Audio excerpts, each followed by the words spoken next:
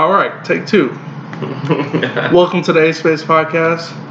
We talk about everything from favorite alcohol to why you should care about string theory. It's the One-Eyed Gambler and Nimbus here. You can catch us on Stitcher, the Google Play app, iHeartRadio, Spotify, and hopefully one day everywhere else you can get your podcast shows. If you'd like to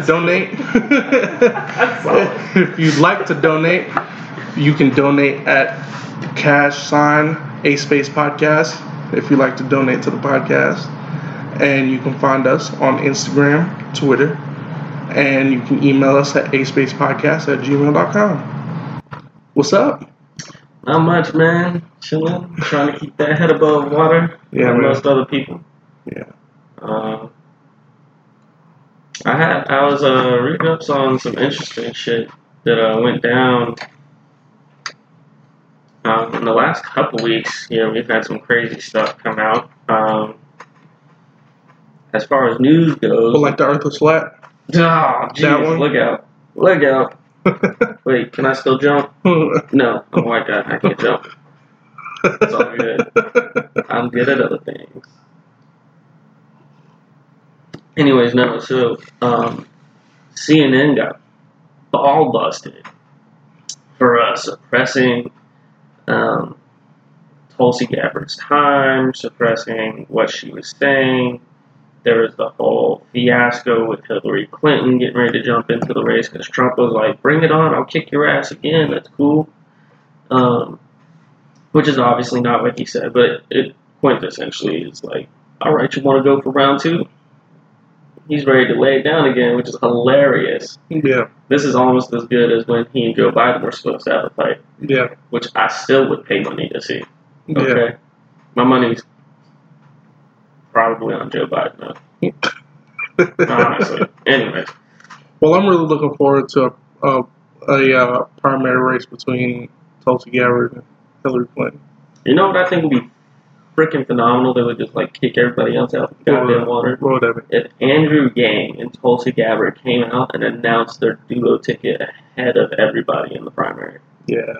And they were like, win or lose, it's going to be us. Yeah. Like, screw y'all. Because if they did that, that'd be such a power move forward that people would be like, what makes you think you're going to win? And then the whole conversation would just shift to the future. Yeah. And it would get off this gimmicky stagecraft bullshit. Do you honestly think Tulsi Gabbard would choose Andrew Yang as a second, though?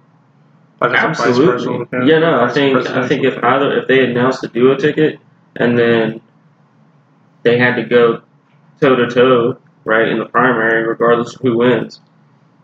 If I'm Yang, I go, all right, I need somebody who's got the experience, recent relevant experience in the most recent style of wars, in the insurgency wars that we've been fighting. And so that's Tulsi Gabbard, and it makes much more sense to take somebody that you're running against who has this much charisma and this much support and this much real world experience and put her on your roster.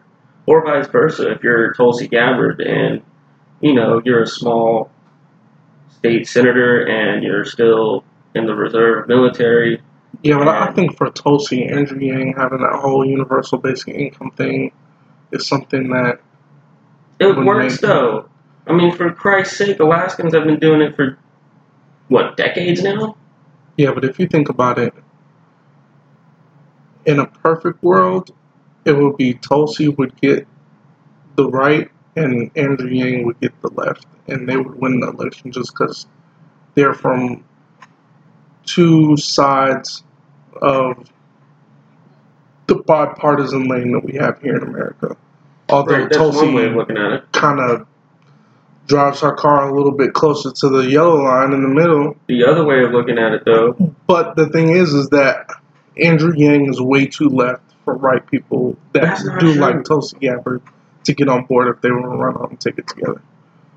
Andrew Yang is way too left. There's so many right-wing people that do not like the They don't.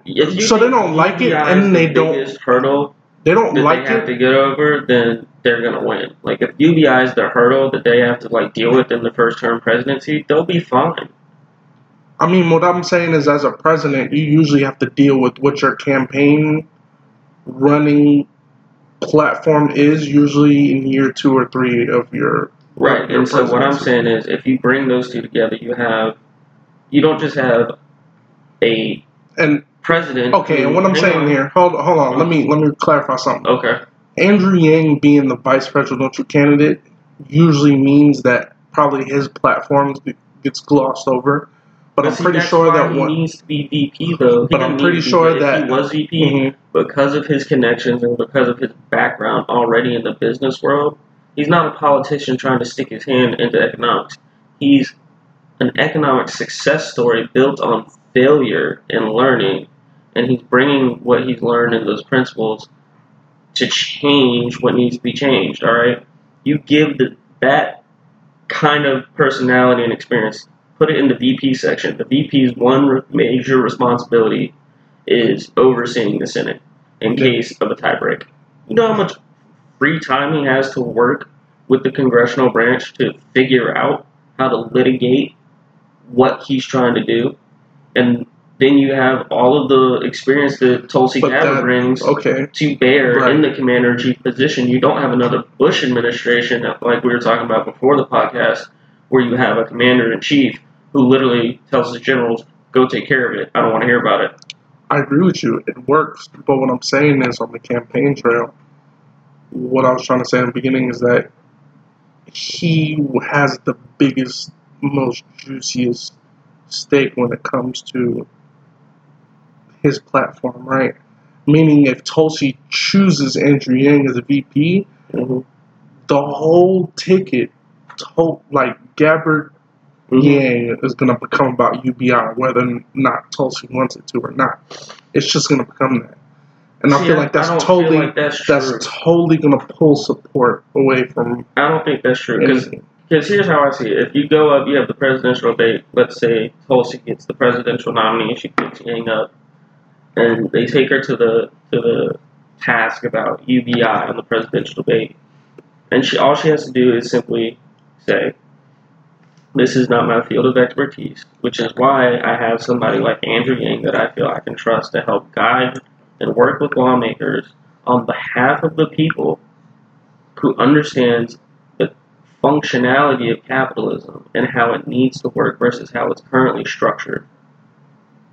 And because that's his court, if you will, that's his game, you defer her stance on it to his. And yeah, that puts her in the sort of bandwagon camp, but when you clarify that it's not your wheelhouse and it would be irresponsible of you as a potential leader to bullshit an answer on stage that you don't have the answers for, no matter what you say after that, it's called humility and it's called wisdom. Alright, you don't sit up there and grandstand when you don't know. And if you do that on a presidential debate stage, you're garnering so much more everyday person trust. Because everyday people are sick and tired of bullshit. They're sick and tired of bullshit politicians. They're sick and tired of panhandling and the rigmarole, which is why a lot of people voted for Trump. I was just about to say, look what y'all got for being stupid. Right. So I'm like, but you need, somebody has to be humble enough and genuine enough to say, this is out of my depth. Like, I'm good in these fields, which is why you have a VP and a cabinet and all these other positions that I'm going to fill to help me flush out where I'm weak. Right. But this is why I'm qualified. And these are the things that I'm going to have to help flush me out. Andrew Yang flushes out that ticket. The same way if Yang gets the buy, he goes, you know what, I'm going to have my VP be Tulsi Gabbard because she has a functional understanding of the position that Commander-in-Chief entails. And that can be drastically important, especially even if you have to make the final decision as Yang and you're not a trained soldier. You can counsel with your VP, and you can give her your proxy and be like, look, she's going to handle all this. Write an executive order. During my administration, my VP is going to handle because she's a soldier. She gets it.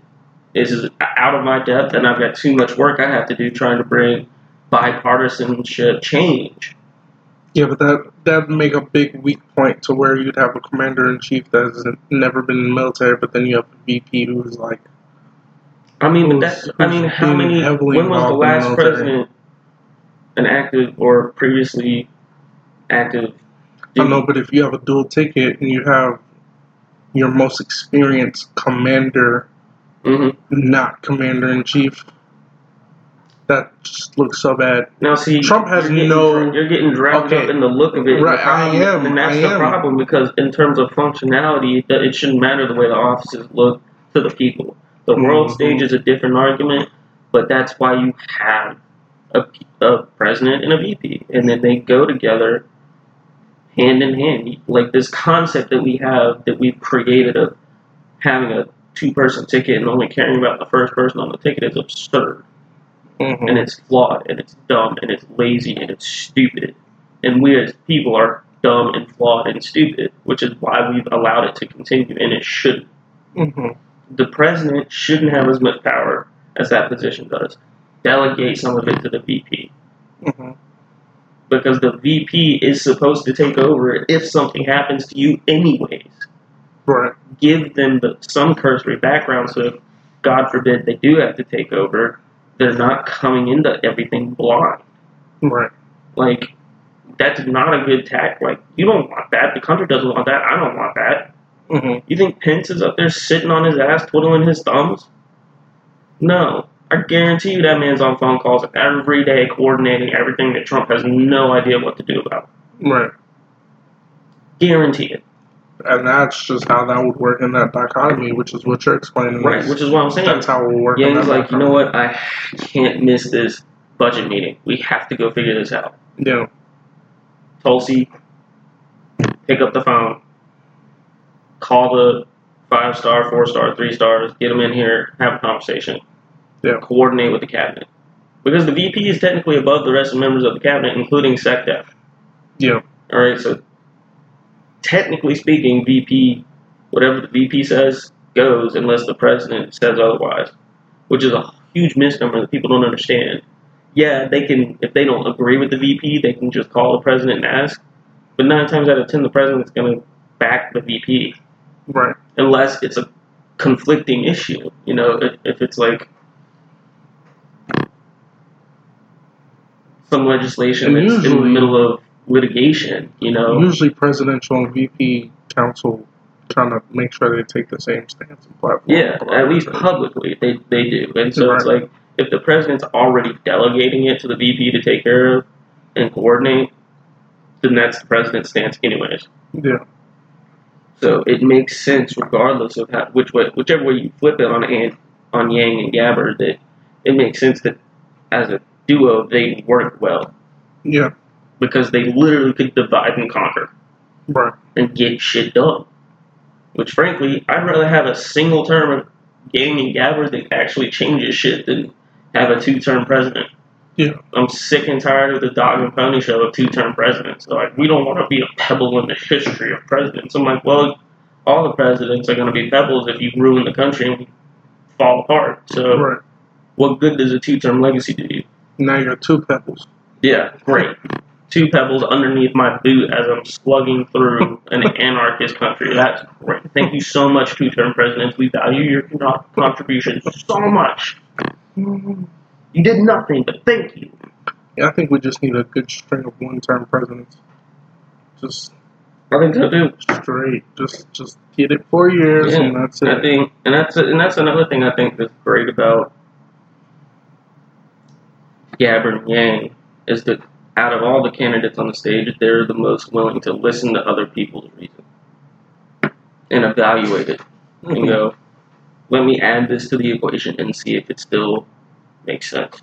And if not, if their logic or arguments hold water more so than the new evidence, that's fine. But if their arguments don't make more sense in light of new evidence, they're more than willing to adjust and change. Yeah. And Yang seems to have gotten that out of his failures as an entrepreneur and businessman. And Gabbard's gotten it from her military experience. Yeah. Like, I don't understand how you can look at those two candidates and go, you know what? I want to vote for Warren. She's been in politics for forever. It's a good thing. Yeah. Like, if you wouldn't vote for Clinton because Clinton is a crony Democrat, as most people would describe her, why the hell are you going to vote for Biden or Warren or Kamala Harris or anybody that's got a long-standing history in politics and no real-world experience outside of the public sector? Right. Like, it doesn't make sense. Right. That reason holds water for everybody on that stage. And even against Tulsi to some extent, but again, she has the real-world military experience to balance her out, and she comes from a small state where the only time she ever gets anything done is through cooperation. She doesn't come from a super candidate or super delegate state like California, where they can just throw their weight around. All right, so in that light, that concept of crony Democrat doesn't hold water with Tulsi Gabbard's criteria. Yeah. Which is why it's great. Right. And if CNN and Google and YouTube hadn't been suppressing her trending rates when Hillary Clinton was throwing her under the bus as being groomed as a Russian asset, then she might have made the next debate. Yeah. You know something's going on when the Clintons come out. It's literally just the Bilderberg group going, you know what? She's not a business person, but she's super smart. She's not the bear we need. She's dangerous because she's so vocal and people like her. I don't got a tag for that She's bear. the Katniss Everdeen, dude. She's gonna burn your ass to the ground, son. Clinton's over there like, they don't got a tag for that bear. That's why they can't get that bear in office. They don't got a tag and then for that CNN got busted again for trying to retroactively change the word Russian in the report to Republican. They were like, no, we didn't mean Russian. We meant Republican. So she's going to be a Republicans are supposed to be grooming her to be an asset. And I'm like, that literally doesn't make Republicans have assets? I don't know. At this point, maybe if there's another civil war. Is Trump a Republican asset? No, they thought he would have been, but he's definitely not anymore. Well, he's a Democratic asset. Oh, what type of asset is he? He's just an ass hat, that's all. Oh, man. Oh, well, I love making fun of Donald Trump sometimes. Yeah, I be hating, but, you know, it's alright. History's got to have one man that it doesn't. It went from like Hitler, Bush, Trump. That was the progression right there. It was like Hitler, Bush, Trump. Can you think about anybody between Hitler and Bush? It just went Hitler, Bush, Trump. I mean, we hated Hitler, then we hated Bush, now we hate Trump. Oh, you forgot Clinton, bro. I mean, dude, you didn't hate Clinton. You wish you were. No, motherfuckers hate Clinton. They hate Clinton now. They voted for his policies, but they hate him now. They're like, how could you do this? So it was Hitler, Clinton, Bush, Trump. Yeah. I mean, literally, he literally signed he signed all the policies in the 90s that literally just militarized the police. Like, dude, how do you go from Hitler to Trump being most hated? I don't know. Probably publicly, like court of public opinion is a fickle bitch. That's all I can tell you. Sorry, this is definitely not gonna be a safe for work or a kid friendly podcast, probably. Dude, although it might do your kids some good to hear some real talk. We've already got the explicit badge on the podcast, so yeah, that's what I'm talking about. That's why you don't have to do. Son. That's why you don't have to do PBAs and being on the podcast. That's why we call it. You know, or what is it? PSAs, not PSAs. Yeah. PSAs. You don't have to do PSAs. Not safe for work. Viewer discretion is advised. I might fucking offend you. Right. I kind of take the Bill Burr kind of approach. I just take the old school Oakland Raider approach. If you're offended, too bad. Get out. Nah, I take that old school Oakland Raider approach. If anybody's a football fan out there, you understand what I'm talking about. When the Oakland Raiders were literally, they had like the worst reputation ever, just because they were from Oakland, and then they decided to lean into the curve as a team, and they But in one season, they accumulated the highest number of fines.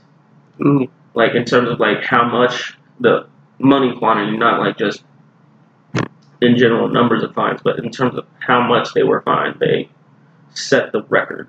Yeah. For an entire team. And they didn't give a fuck, dude. They'd start fights, brawls. Nobody wanted to fuck with them. And I'm like, look now, I'm above getting down and dirty first, but sometimes you gotta get down that dirt and start slinging. Yeah, man. It's Oakland. You gotta get dirty with the people doing the slinging first. That's all I'm saying. Sometimes it's best to hold your hand, and other times it's best just to throw the cards on the table and sling. Right. Right. Man, I was thinking about my kids. Dude, I know you've been listening. We've been listening to this podcast lately. Did you hear about? And I was like, I was feeling it so much, feeling it so hard. Where you had this father and mother fighting over this kid because the mother wanted the kid to be a girl. Well, I don't know all the information, but are you talking about the court case that just went down in Texas, where the courts ruled that the kid can or will transition against the father's wishes? Yes. Yeah. Yeah. Dude. Yeah, that's a controversial one. I can't. But from one point, I get the court's stance because it's about protecting the kid's right to develop and grow. And because it's an unknown, you can't say one way. This is where we get the insurance money out. But definitively, you can't say one way or another what's good for the kid until after the fact. I don't know if anybody knows, feeling-wise, what's good for a kid, or more that a kid doesn't even know what's good for a kid at that kid's age. And from what it seems like to me, it's like it's not wanted. The kid doesn't want it, father doesn't want it, but the mother just totally wants it. Really? You think the kid doesn't want it? The kid's 6, bro. No, I mean, dude, I have a 7-year-old. Come on. Your 6-year-old does not know what they don't know, bro. As much as parents want to be, and trust me, okay, this is what I'm saying. My household has to be the most diverse mixed bag of left and right wing and centrist ideals all mixed into one pot. So I'm all about free range raising your children. Like, I let my kids go outside and play. A lot of parents don't let the kids do that anymore. Mm-hmm. Like, you know what I'm saying? But there's one that you just, I'm about freedom. I understand that. But what I know is that your kid does not know major life forming, altering information at the age of 6 or 7 years old. They don't know. That's a fair point. They don't know who they like, what they like. They don't know where they're supposed to go, how they're supposed to do it. Like, your kid may know that they're not supposed to go past the sidewalk, but they don't know why.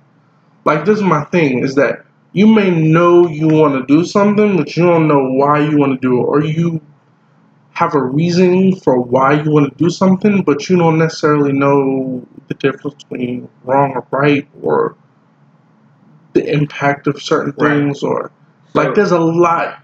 I get what you're saying. Of different caveats to like. I get what you're saying, and there's two things that I always try and keep in mind when it comes to measuring.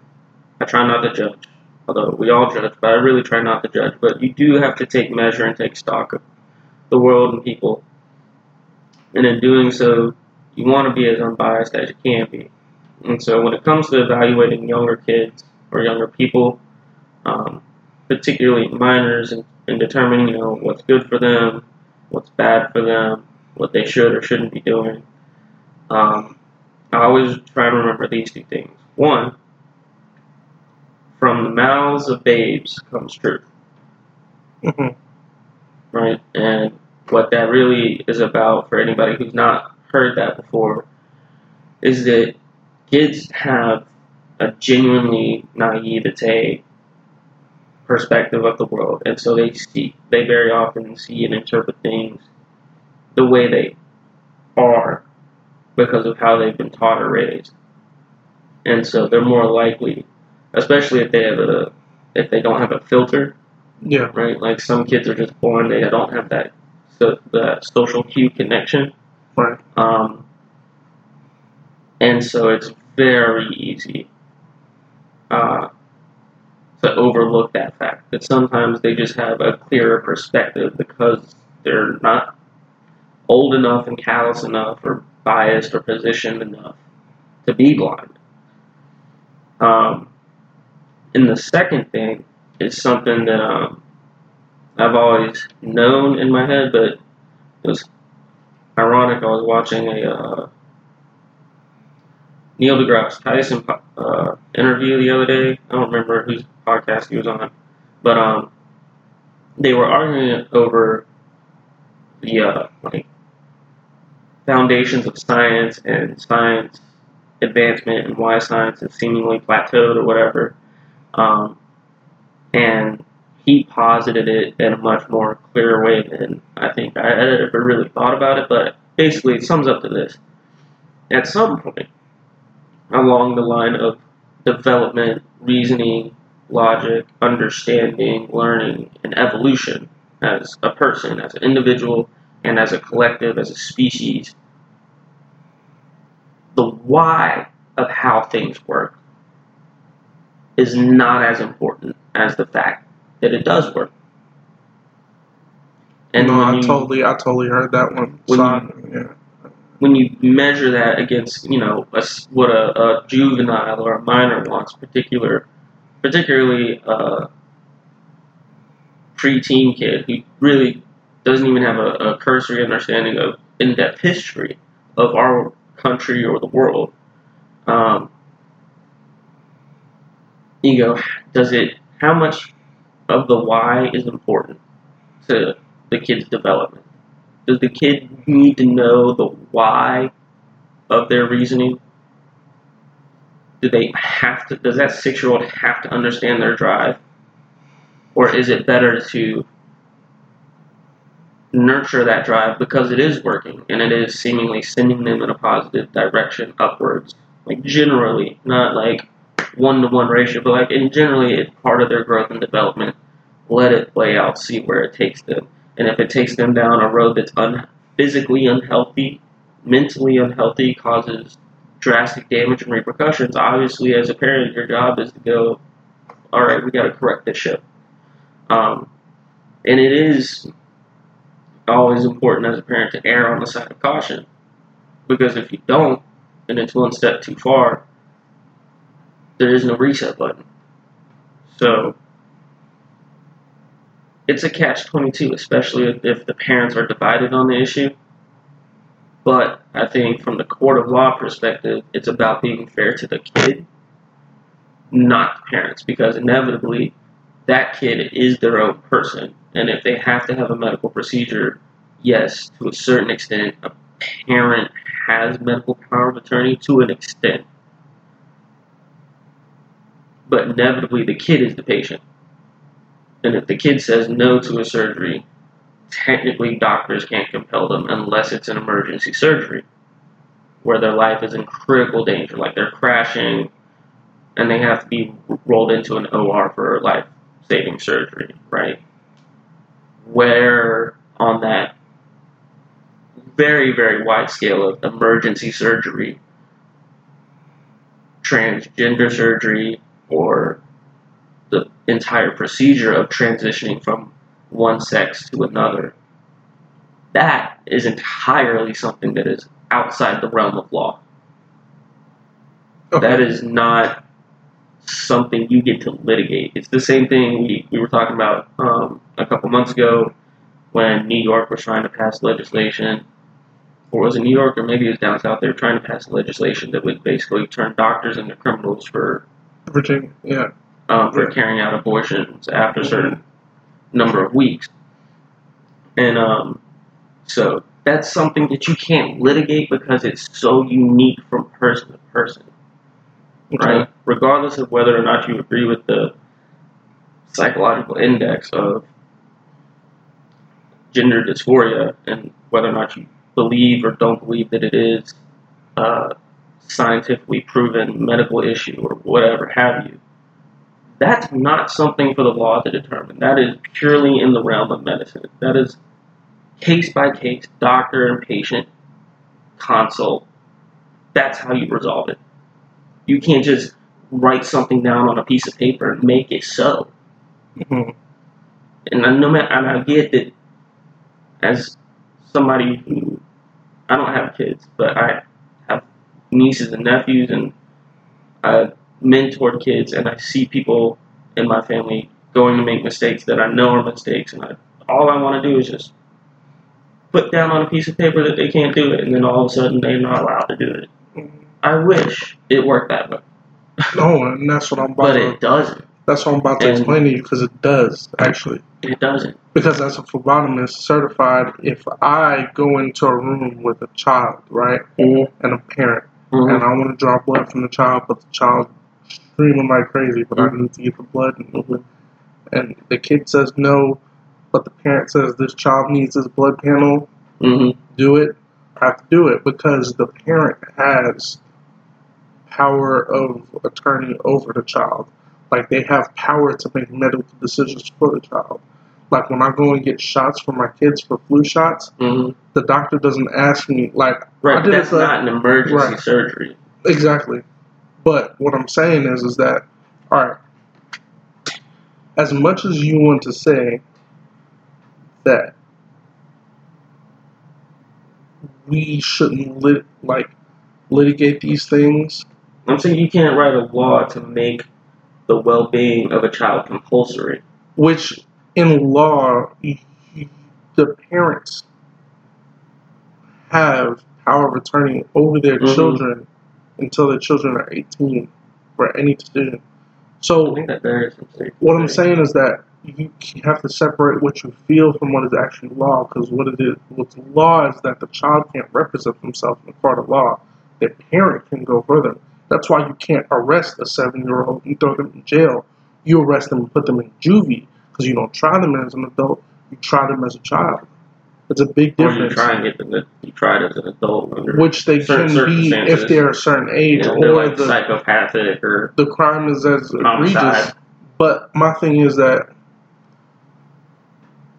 so apart from that, I want to go back to what you said, because when Neil was asked this question, he was asked about it in a bag, and he didn't talk about children. I believe the question, and this is where the conversation is probably going to go, is that the question is talking about mature people who make this decision, which I'm not arguing. If you're above 18, you're fully developed, which is technically about 23, and you know that this is and I'm not saying there's anything wrong with that. What I'm saying is that in science, and this is what I feel like science people agree with me on, and Neil agrees with it, which is why the question probably wasn't asked to him about children, and this particular news story didn't come out until after this interview, and he wasn't asked this, because in science we know that a kid is not fully developed until he reaches maturity, biologically and chemically. So what I'm saying is that science backs up the fact that a 7-year-old does not know what they are. I understand what you may feel about a kid's rights, but then we go into a bigger philosophical issue of, does a kid have rights? Like, well, of course it or can, in nature, does an adolescent of any type have rights? Like, that's a whole big issue. The question is not if they have rights; it's which rights do they have? Right? It's contextually based. Well, they have human rights. They have human rights. Human rights, and to a certain extent, they have civil rights. Look. Alright, this is why I'm breaking with you. This is why I'm breaking even with you. A kid has a right to do whatever they want to do, including what you feel they should be able to do. They have the right to do that. If they want to say they're gay, they're gay. But I don't mean that they are. Right, I hear what you're saying. Like, anybody has the right to say whatever they want, because really none of this stuff means anything in the purpose of why we're here. It doesn't mean anything. You have the right to probably do whatever you want to do, but does that mean that it's the right thing, or does that mean that, because we tend to feel like a right is right, which in some cases right is is not correct. Well, I'm saying Or something that is correct is morally right. Well, I'm saying it with that. I'm looking for the word right now. I'm saying it with that rhetoric to kind of hit a tone. We think that a right is right. Just because it has the same word, just because it's really the same word, doesn't mean it's the same concept. So what I'm telling you is the 7-year-old probably has the right to feel, like my children, when they feel some type of way, they have a right to feel how they're feeling. And I totally understand that they have a right to feel how they want to feel, because what you understand as any parent is, in some situations, before you get angry, there's this thing that happens for about 2 seconds where you go back to when you were a kid, you look at the situation, you go back to that same situation that you were in as a child, and you feel how you felt again, and then you come back and you judge that situation like that. I know. I understand. You have the right to feel however you want to feel. Like, my kid gets mad and he stomps away to his room because I told him to do something. I've been there before. I've done it. I got smacked just like my kid got whooped. It's the same thing. You have the right to do whatever you want to do, but that don't mean that it is what it is.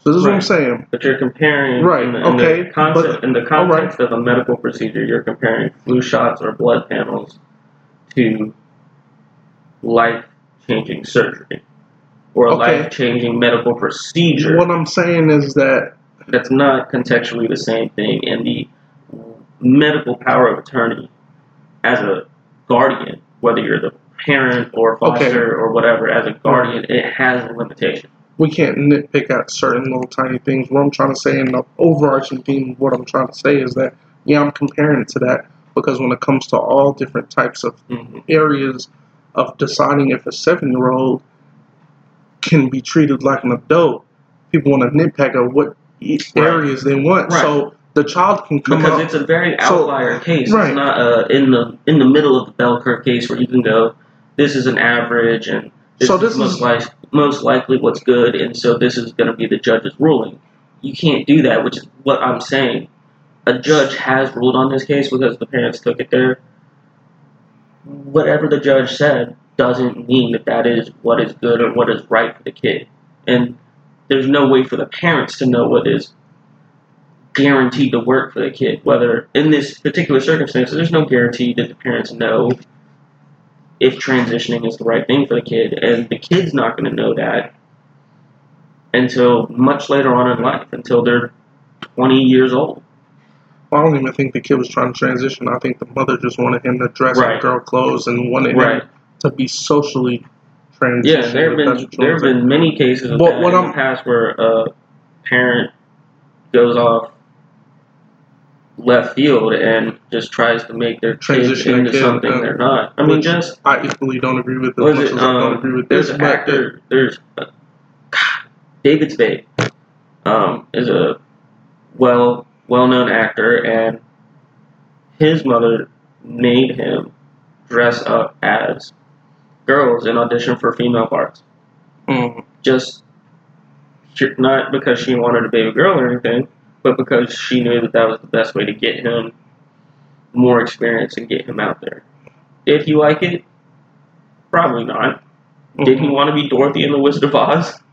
Probably not. Yeah, but you have those experiences, and that's informative, one way or another. Now, again, we don't know the kid. And we don't know the true story, but what I'm saying is that my argument is that if you have a 7-year-old saying that he knows he's gay, and you have a parent supporting him saying that the parent supports that the kid knows he's gay, that doesn't make it so. I mean, that's what I'm saying, but I'm taking a different approach on this right now. Okay. this is my attitude I have with my kids. My oldest kid's 7. That's why I keep using 7. Child 6, but I keep using 7 because my oldest is 7.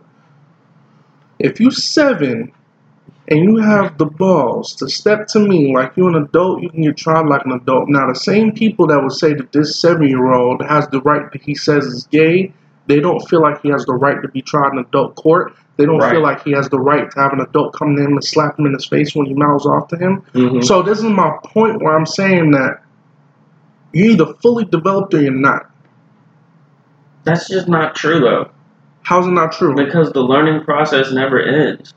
Yeah, exactly. So even everything when science says that your brain's fully developed, you're not.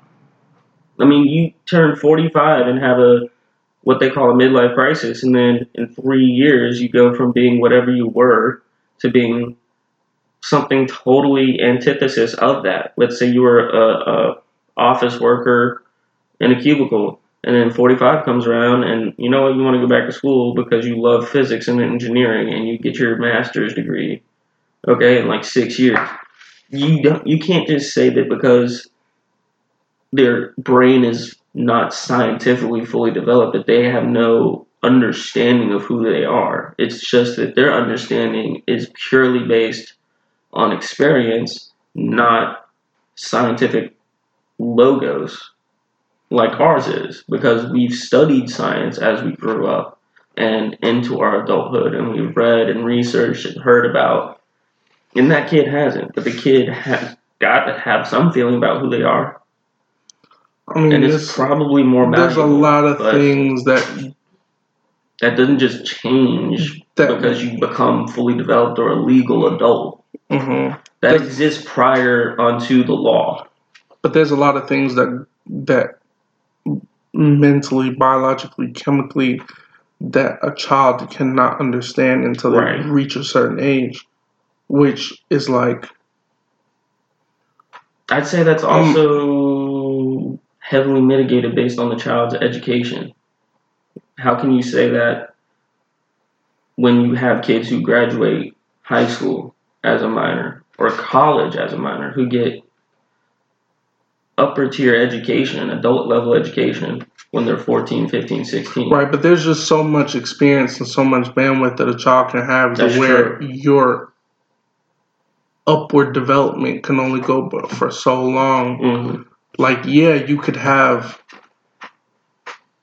a smart child, but I'm pretty sure most children don't become childhood geniuses until they're probably in double digits.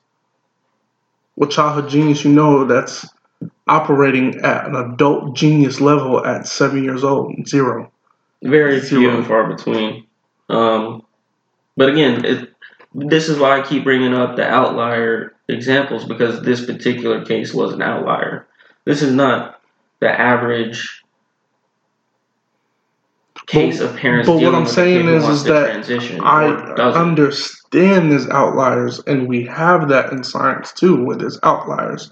But you can't take an outlier concept and apply it to the whole of society, because it does not work. Right. So you're going to try and tell me... Which is why I'm saying that the law and the litigation in this is useless. The same way the law and litigation about... No, it's not, because there's one aspect that we don't talk about, which is like, now we're living in an increasingly social society. Now we think that because this outlier has won something that it's just trying to be popularized, now every child is going to start doing it, and every parent's going to start doing it with the child. Yeah, so there's some effect about that. I can't remember what it was. There's a very controversial study that was done about... But what I'm trying to say is that I think one part of that argument that people neglect is that, okay, let's say that the child knows what he is. Okay. Is this dictated by his society, like his social workings, or is this determined by intrinsically who he is? Because if anybody has children, they know that children take what they see socially in society, they take their nurture of the world and they try to convert it into what their nature is going to be. So if you ask a child, hey, like, why did you eat those peanuts? They'll tell you, because I like peanuts. Like, as if that's their natural inclination. Only to find out that for the past week at school, they've been eating peanuts for snack. So now they like peanuts. So I'm not saying that, like sometimes kids take on things just because they've been taking it on for so long, not because it's actually who they are, and they don't realize until they're older that I don't really like that. Mm-hmm. So that's why kids can't be given too much freedom, because then they take what they see in society and they run with it, which is not healthy most times. Which we draw from that is if you have a child that they grew up around alcoholism or drug abuse, they tend to be alcoholics and drug abusers. Right. Because that's all they grew up with. Right. Becoming one. So who's to say that children grew up knowing that they are, like, or they just grow up with parents that are free enough to let them try something, and they try it and they do it because it's acceptable. Now, I'm all for people who feel like they're a certain way, but what I'm saying is that the society needs to be set up, and this is going to be crazy because a lot of people are going to get mad. The society needs, and I'm all for like outside of the box, but the society needs to be set up within the dichotomy, because what we don't get about outliers is that the beauty of having outliers and the beauty of having people outside of the grain and outside of the circle comes with having the circle in the first place. Like, having the people that go against the grain means that there's a grain there in the first place. Mm-hmm. And you can't have people who are against the grain making strides and making things different for people in life when everybody's trying to make things different for people in life. When everybody's trying to go against the grain, then going against the grain isn't going against the grain now. It's going with the grain. Yeah. So what I'm saying is that you can't normalize a behavior where everybody thinks that they're genderless. Right. Because then we're walking around here with a world of a million people who don't know if they're male or female. They're just figuring it out.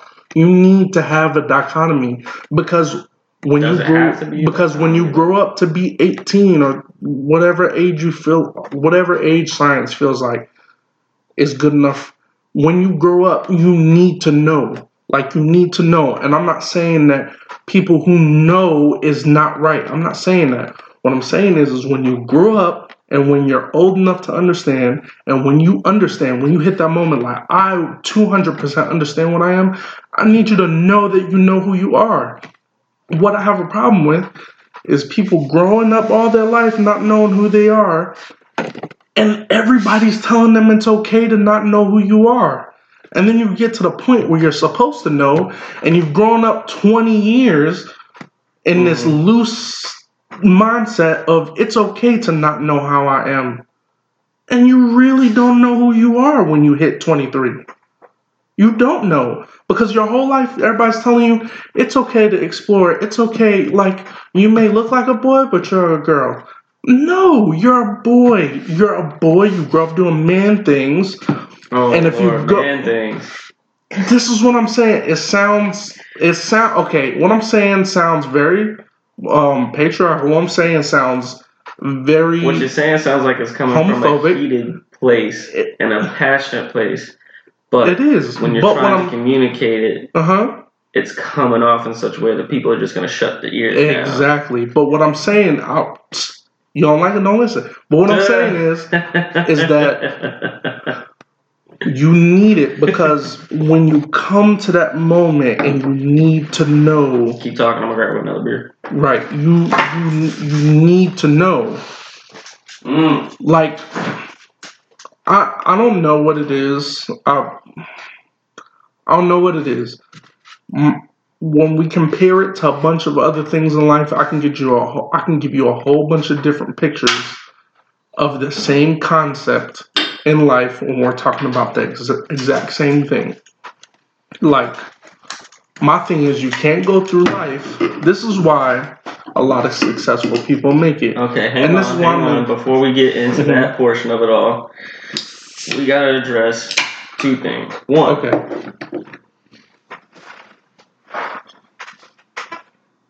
Given the fact that we live in a country that does not allow discrimination openly, anyways, based on gender or sexuality. Which I'm not for. That's not right. I know that's not what you're saying. Yeah.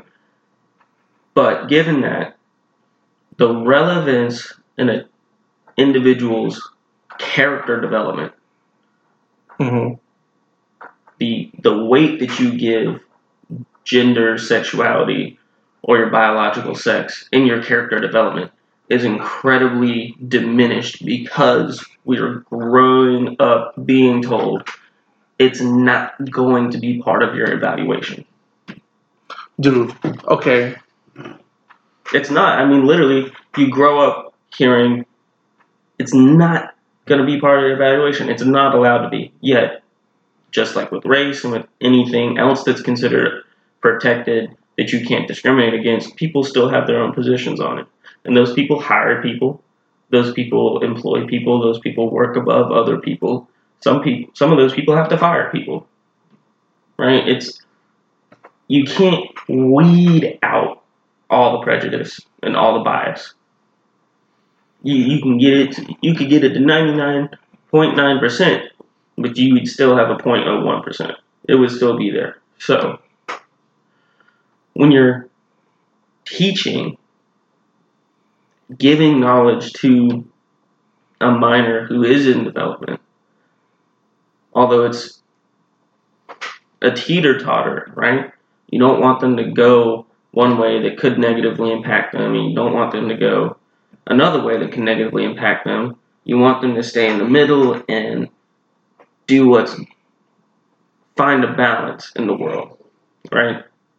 And so, the only thing you can do is give them the knowledge, equip them with the understanding for them to make their own evaluation. Because at some point, they are responsible for making their own choices, deciding what they do and don't like, deciding whether or not they want to spend 70 hours a week practicing an instrument because they want to grow up and be a musician who specializes in that instrument, or vice versa. If they want to be a doctor, they want to be a marine biologist or a lawyer or go into public service, whether that's the armed forces or policing or litigation and lawmaking. At some point, and again, it's a case-to-case basis as parents raise kids.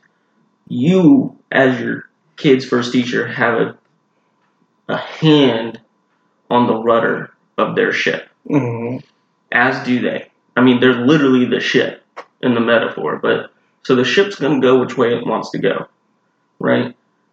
And you have a hand on that pulse to determine, okay, this is how I can influence it.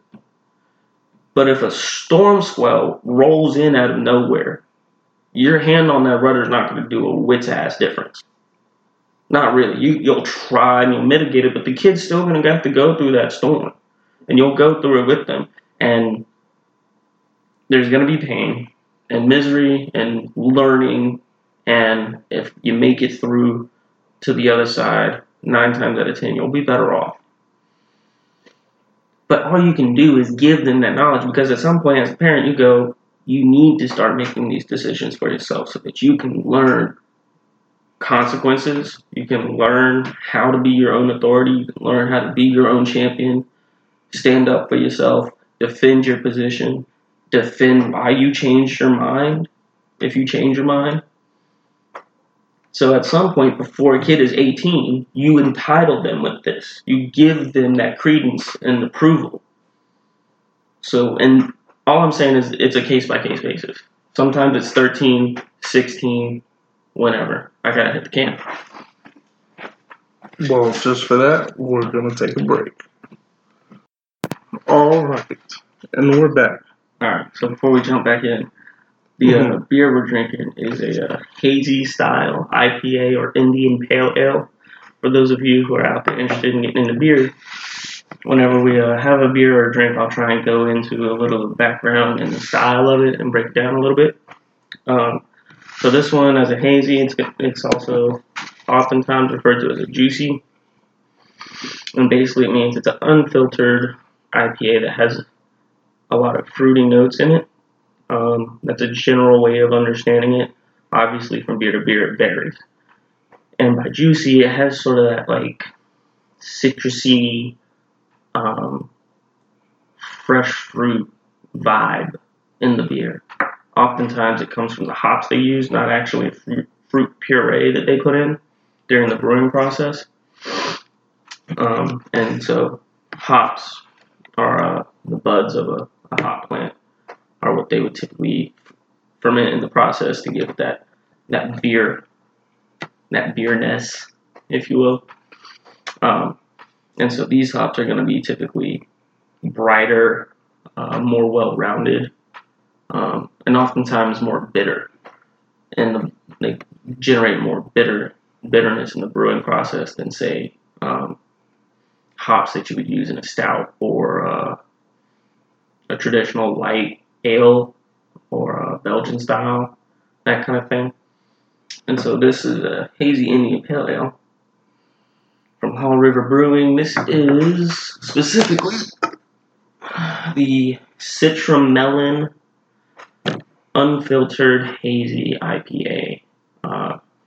That also it's got a blend of Citra hops, which is where you get your traditional hazy IPA notes, and then you have it blended with fresh watermelon. That sounds good. Cheers. Cheers. To all those who have to listen to us drink.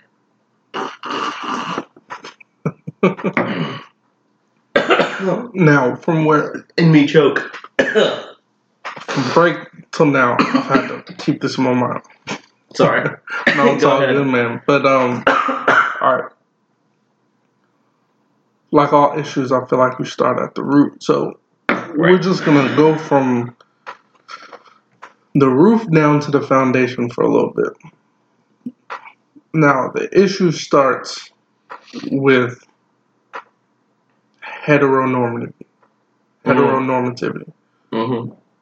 Issue always starts there because we forget in society that in the beginning, at one point, the way our society was set up is that nobody knew who anybody was sleeping with. Right.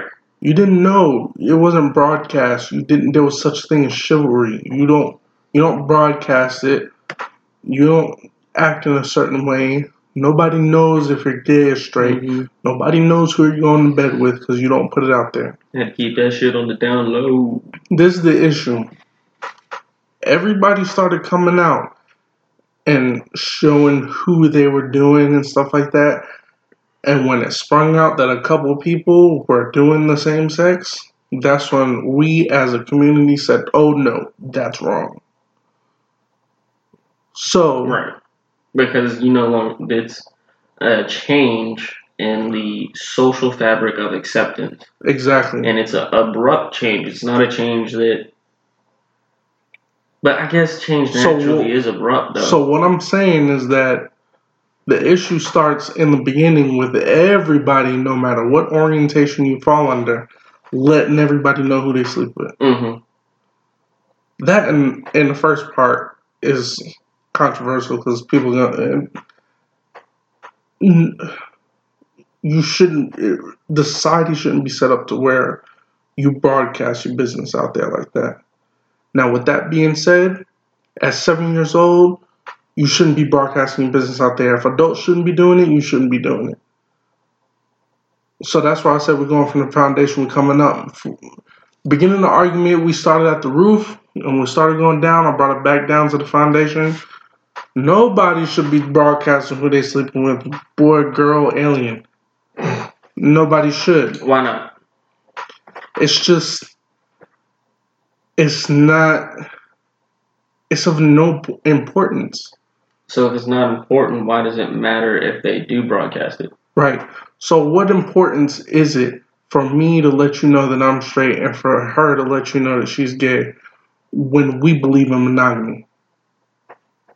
I don't know. And all of us are in a relationship. The social network, the social fabric doesn't give reason as to why it shouldn't be said. Social fabric just says you shouldn't put your business out there.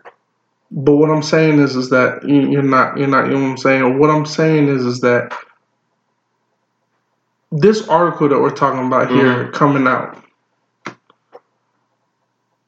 if I am in a monogamous relationship, this boy's 7, he's too young to be in any type of relationship, and the parents are in a monogamous relationship. Why, if we're not in the same social circle, which I can see is the only reason why we should be sharing this information, should I know what your orientation is, period? That's like, apparently, me and you, we are very close. If it's not supposed to be weighed and measured against your evaluation, right? Why does it matter if it is or isn't out there? Does it matter that you have that knowledge? Does that knowledge inherently affect your judgment? This is my thing. Me and you, we probably know our orientations by now. Right. Because we've known each other for so long. That's not an issue. We talk about it. We talk about things... We talk about everything that relate to sexuality, because being people that share ideas, we need sounding boards to bounce ideas off of, or to like just say, is this wrong? Give perspective. Is this wrong? Like, yeah, you know, stuff like that. So that's understandable. But what I'm talking about is us as a society. We're on Instagram. I don't know you from Adam, and you're displaying your sexual orientation for everybody who comes to your Instagram pages. Why should I know that? Like, what I'm saying is that the question is, if I don't know you and we have both agreed that we are in a monogamous relationship, which most people are, why, or I am, and you, like, why should I know what your orientation is if I'm not courting you? Because that's the whole thing that's the whole thing that comes out of chivalry, and that comes out of the way, is that, like, if I'm actively courting you, then you let me know what your preference is there in the moment. If not, then it doesn't matter. Like, what I'm saying is that usually it doesn't matter. It does not matter. So why does it matter for the 7-year-old boy who, like, and we're going back to the foundation, who should not be in a relationship, period, because he has no, like, friendships, yes. And this is what we lose in adulthood, is that we lose the realization that when you get in a relationship, most times it starts off as a friendship first and then evolves into something.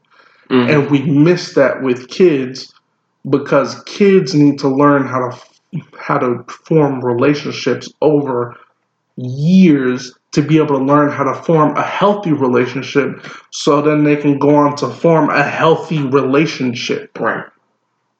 So when I'm talking about orientation and sexuality, we're not even talking about, like, orientation and sexuality. What I'm saying, a kid is too young to know if he's gay or not, because he's probably too young to know if he's in a healthy relationship. And I'm not even talking about romantic. I'm talking about he is too young to probably know if he's in a healthy relationship with another human being. Right, like a friendship. So how are you going to know who you like? That's what I'm talking about. But there's so many foundational things that is... You gotta understand, though, is that in terms of sexual orientation is something that goes much deeper into the context of what makes a person than friendships do. Now, that's relative. I mean, sometimes you form a bond with somebody like you and I have, and if it breaks, it changes the person. But when it comes to orientation, that's something that, like anything else, you have a general understanding of when you're young, and then as you grow up and start to experiment, you find your lane, if you will. But if everybody's always telling you, right, like we were talking about, the problem with heteronormativity is that if everyone's always telling you there's only 2 lanes and you don't fit into either of them, it creates a disenfranchisement in you at a very young age. And then you don't know how to handle it because you don't know. Yeah, but I feel like Are telling you, but you don't know. And this is going to be crazy because now but I feel like if you deal with that for a long, like, if you're under that disenfranchisement for a prolonged period of time, I'm pretty sure you're going to come out of that a healthier individual. Yeah, probably, because it's not good to be stuck in one of 2 ways. And I'm not even going to say what I really wanted to say, but I'm just going to put it under the umbrella of you are probably going to be a healthy individual at the end of it. The more exposure you have to trials and tribulations, the more experience you get in handling and learning from failures, or the more experience you get from positive and bad experiences. The more you get cut into a diamond, bro. Right. So what I'm saying is the thing about orientation, though, is that kind of learning experience is always an intimate one. And so when it's bad, it's not just like your friend stole your lunch money and now you're not friends anymore and you have to go to the same middle school and high school because you live in the same area.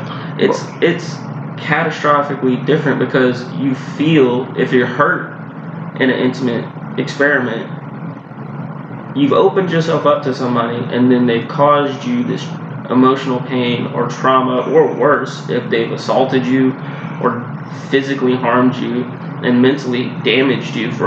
That takes years to get over and to deal with it. And yet if it happens at a young age because parents are so closed off or their guardians are closed off and say that there's only supposed to be this dichotomy and they can't open up the other pathways that we know exist, that we know people choose, or if you don't want to use the word choose, that we know people fall into and live healthy, successful lives.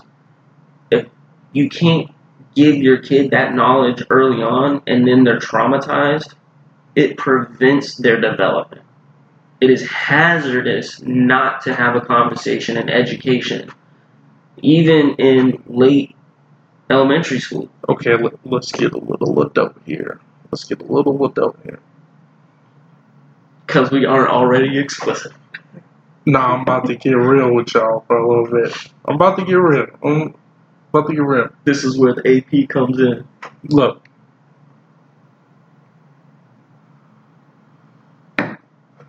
Little Johnny is going to grow up with his mom. Why can't it be LeBron? I don't care. Little LeBron is going to grow up with his mom, telling him that he's a girl.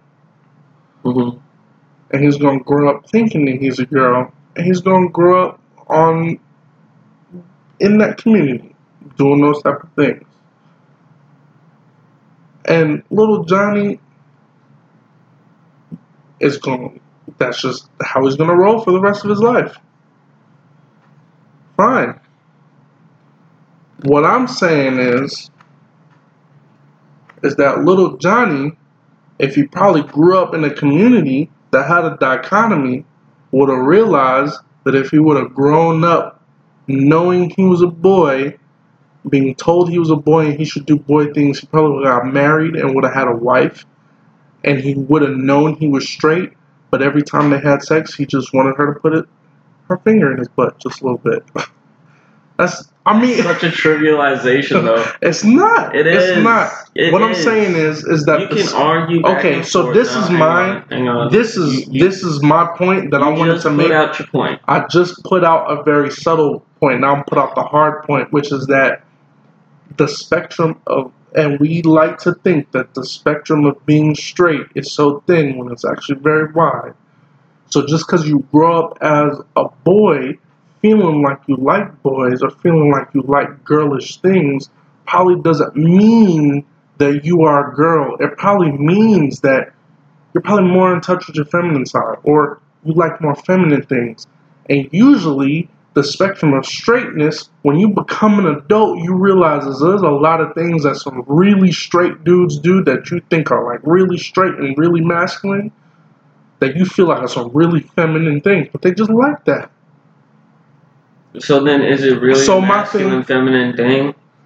Like that's my saying. point. But what I'm saying is that You're saying that that it falls under one of these dichotomy lanes, but if you grow up, right, when we look at adulthood, what I'm saying is that I feel like when we're growing. When we look at adulthood, the relevance of what we tell our kids is masculine or feminine hobby or toy or thing to do, activity, is incredibly malleable and, frankly, fluid. I feel like that's the beauty in having a dichotomy, is that you realize when you're doing a masculine thing that it's not so.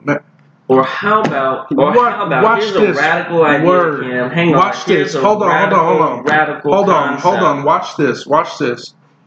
You have men that hunt for a living, that they bring their food back and they cook it for a living. And that's how they make their living. They hunt their food and they cook it and they stay in the kitchen.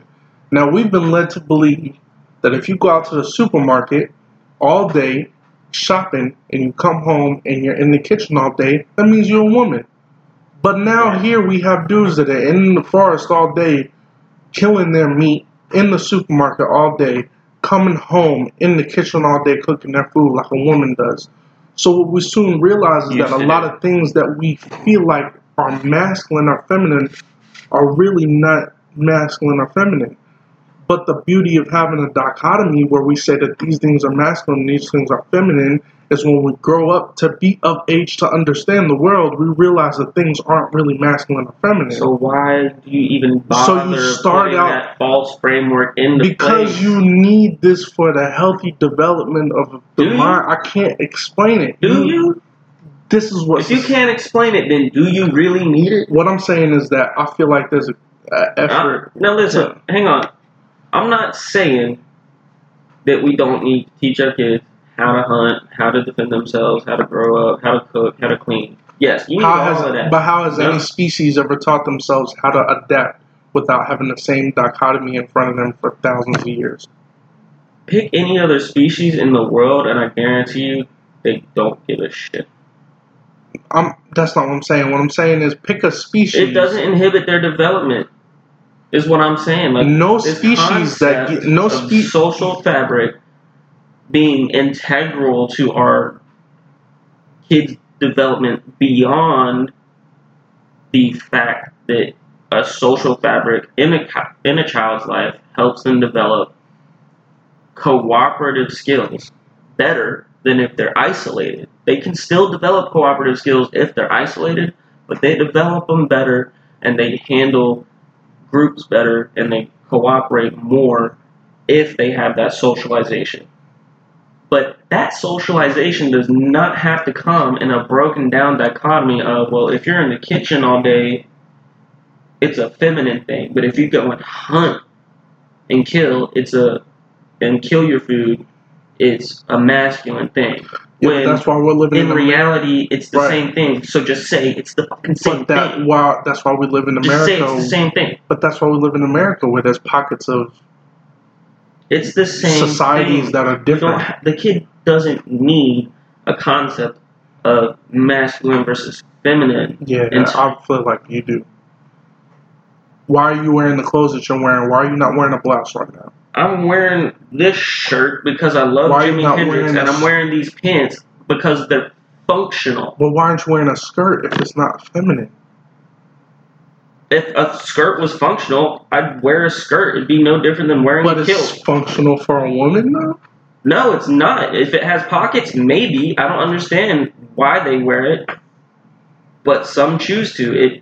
It's part of what they identify with. That's fine. I'm not judging. I'm saying for me, you ask me why I'm wearing my clothes. I wear my clothes for functionality, and if it happens to look good, all the better. And I think everybody should wear clothes based on functionality, not representation. If your clothes make you feel good and you're willing to deal with the level of functionality that they give you, fine. You feel like you want to juggle everything around in a bag, whether it's a backpack or a purse or whatever, and you want to wear clothes that are slim, form-fitting, don't have room for pockets, fine, do you. But I'd rather have loose, baggy clothing, doesn't stick to me, lots of pockets, I can put my stuff where I know it's going to be if I need it, and I can move on with life, and I don't have to carry around a fucking backpack all day. Work. Okay. But that's not a male feminine or male female masculine. Yeah, it is. Feminine Because thing. No, actually, as a man, this is what I'm saying. You liking to have a lot of pockets to carry your stuff is the reason why a woman likes a large purse so she can carry around all her the stuff. reason I like having lots of pockets in my pants is the same goddamn reason women hate their jeans. What do you mean? Women hate their jeans. Ask any woman, what is the worst thing about wearing jeans made specifically for women? Pocket size is garbage. Okay. They can't tuck their phone, they can't tuck their cash, their ID, their wallets in, and still feel comfortable. Yeah, but what I'm trying That's to say bullshit. is the reason why That's a bullshit concept. The reason why you wear jeans that have a lot of pocket space is the exact same reason why a woman carries a big purse. Because we all No, want a room woman for our carries a things. big purse because she has a lot of stuff to carry around in, and she's been taught falsely that she has to look a certain way, and therefore, in order to accommodate all the stuff that she's So why going don't to you need to carry around function, a she purse? has to have, because I wear pockets instead. No, bro, you're contradicting No, yourself. I'm not. You You're are- just not letting me finish my goddamn sentence. No. You just not letting me finish my thought. But that's, this is what we do. A purse is saying- more functional than a purse is more functional than Then pockets. pockets on your pants, bro. Why? Because it just comes off of you. So do my clothes. Okay, what are you gonna do if you need to run and you need to run at maximum speed? You can just drop the purse. You can't. I can drop everything in my pockets if I have to. Faster than you can drop a purse? I can drop it and do it at the same time. That's the point of having loose clothing and big pockets, that your hands don't get caught up in Yeah, but I'm pretty sure scientifically you could reach maximum speed if you had dropped your purse first. And Does it take 1 second to drop your purse instead of 3 seconds for me to empty my pockets? Maybe. Is that going to make the life or death difference if I'm running Yes. for my life? No, because I'm going to kill the motherfucker trying In to most kill me. life or death situations, it takes probably a second to a half second for you to get out of that range of you dying or not. So yeah, it wouldn't make a big difference. Not to me.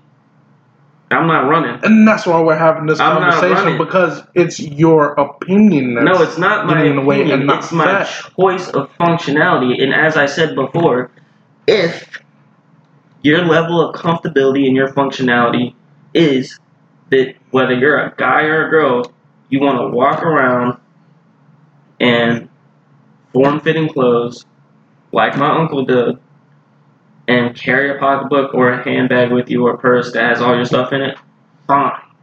Do you. But it's not as functional as you could be. It's not as functional as I decide I need to be. Okay, that's the reason I love jackets so much, even when it's like 70 degrees outside. More pockets, more space. Okay, it makes more functional sense. What doesn't make sense is that girls are taught growing up that they have to look a certain way, act a certain way, present themselves in a certain way.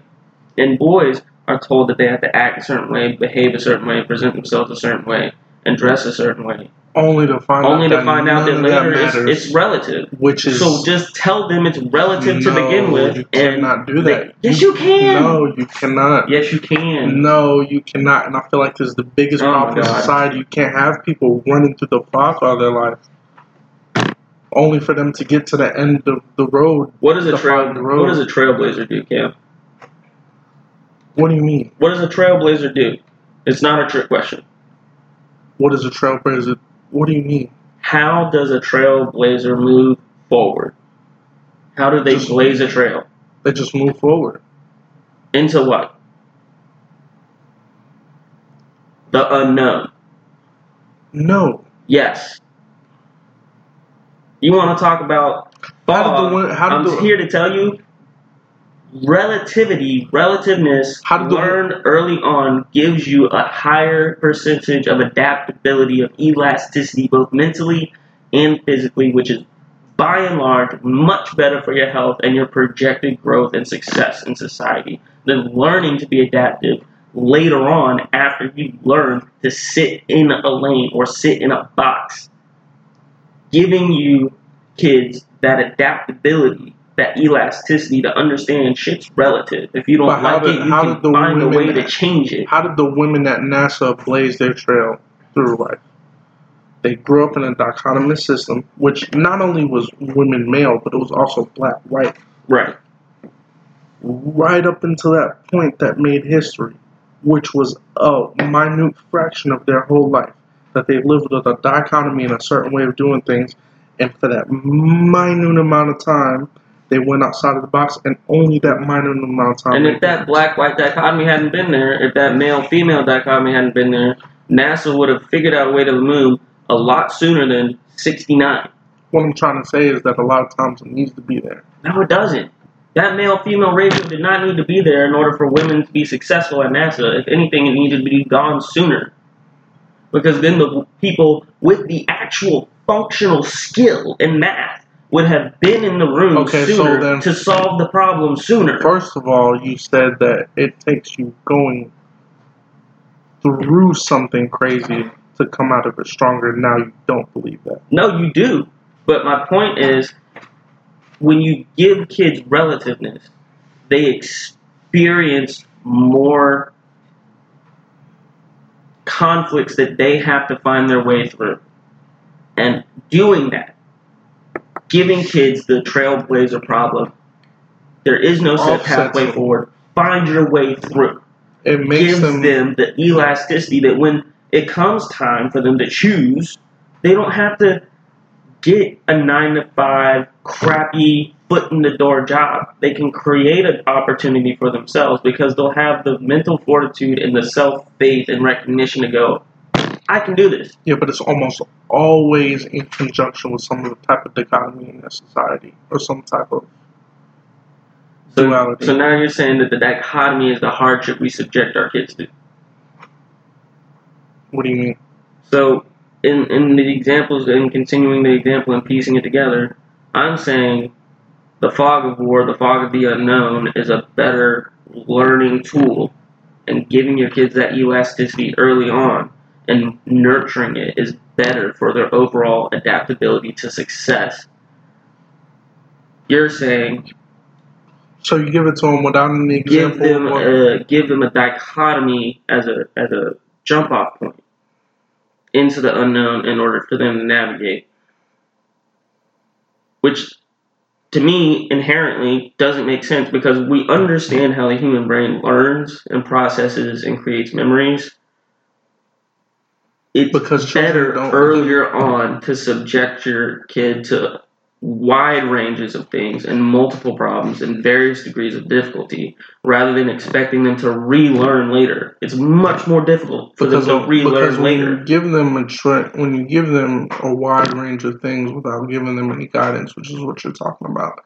I'm not saying you don't give them guidance. That was part of my metaphor earlier. Your hand is on the rudder. Yeah, but you have to give them guidance within a dichotomy because then they'll know which way to go. You can give them guidance based on your experience, which is what a parent does anyways.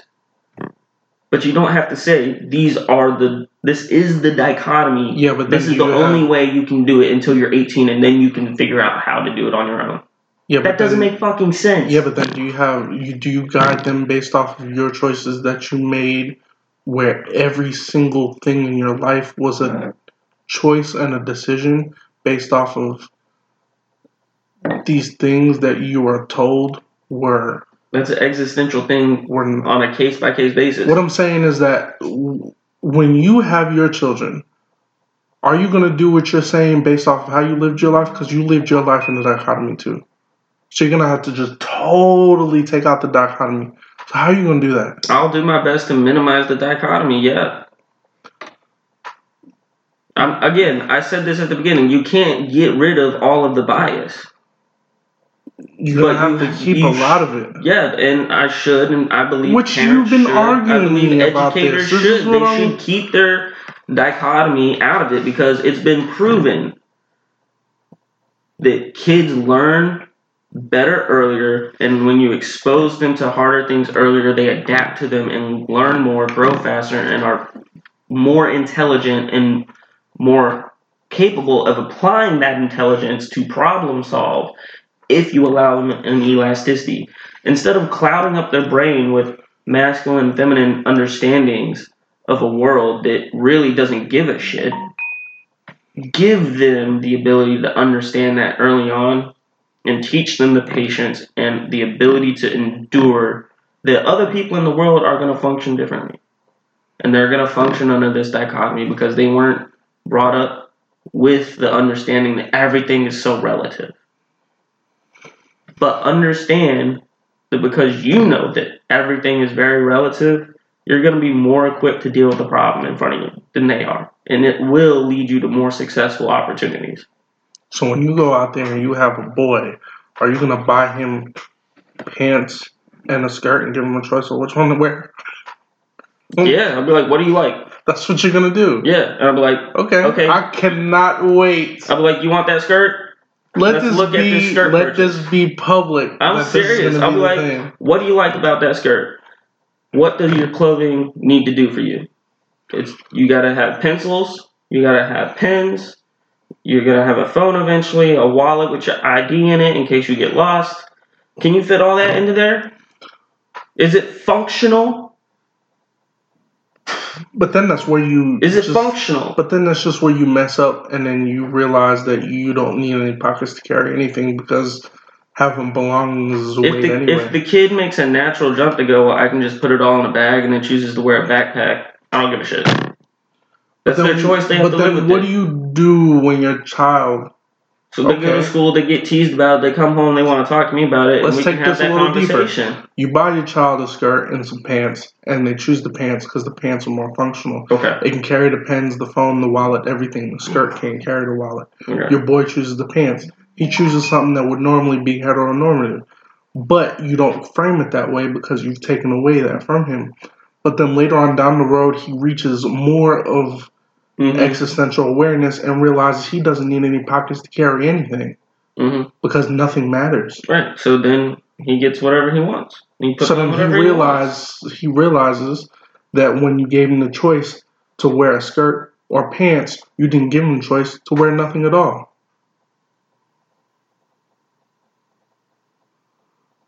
How was that not his choice?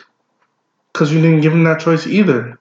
So then we reach a point where we realize that our society is inherently flawed in the way it gives us things, right?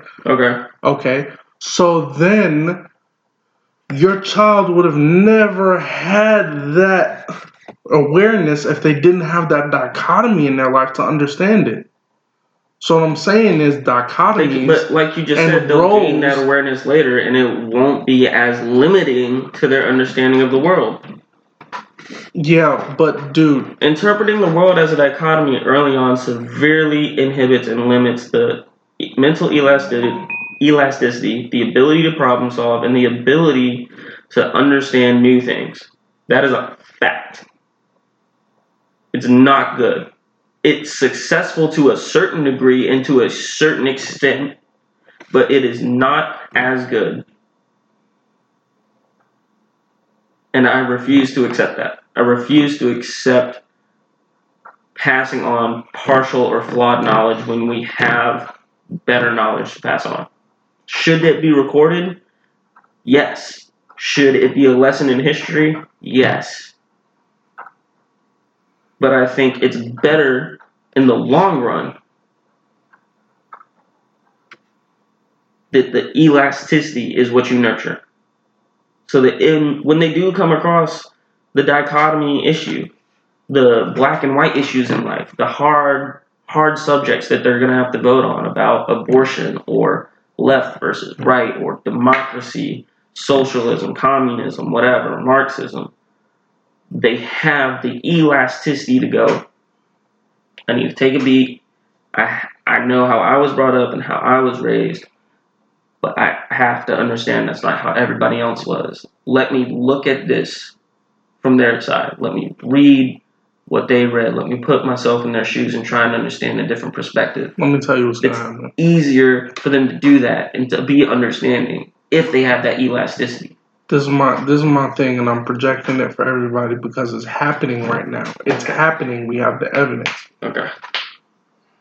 When you raise a child and you give them a choice, and you raise them without the dichotomy, let's say you raise them to where they understand that there's nothing that's inherently masculine or feminine. What's going to happen is that when they get older, they're not going to understand why everybody around them puts everything in a box or judges people and puts them in a box, or why the world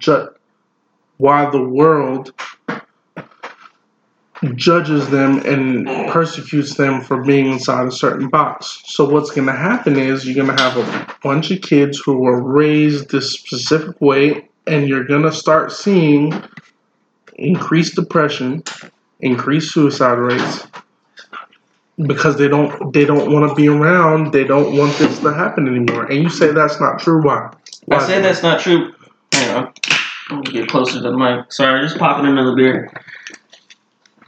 I say that's not true because that is the benefit of mental elasticity. That is the benefit of being a human being, a Homo sapien. We have a different brain that allows us the gift of foresight. We can see our own demise, we can have an existential crisis, and then we can come through it on the other side and be okay. That is the human X factor that allows us to adapt and survive. And the best way to nurture that key factor in humans is giving humans mental elasticity. And you can start it very early on, and if you nurture it, it gives them the security, their own mental fortitude, and understanding that, yes, this person that I tried to get a job with post-grad or post-high school, or while I'm still in high school, doesn't understand me and why I was raised the way I am, and they judge me for not being able to check off all the boxes on their resume. And it's their fault for not giving me the chance to show them that I'm what they're looking for in a person rather than on a piece of paper. And the person who's raised in a dichotomy is more likely to fall into the category of judging somebody by a piece of paper rather than giving them the opportunity to prove themselves. Because they're going to use that dichotomy in their schematic and how to interpret the world. And they're going to have a baseline framework, as we said. Their base infrastructure will be a dichotomy checklist. And they'll rule out the exceptional people because they don't fit into the framework. And that's been the history of humans. People wrote off Albert Einstein. We're still proving him right. We're still proving him right on the things that he knew he was wrong on. Right? People have written off anybody and everybody who's ever made a drastic contribution to society, generally because of a dichotomy. They said, Einstein's not good at school. He's never going to amount to anything. He's definitely not going to become a mathematician. And the man helped create the nuclear bomb.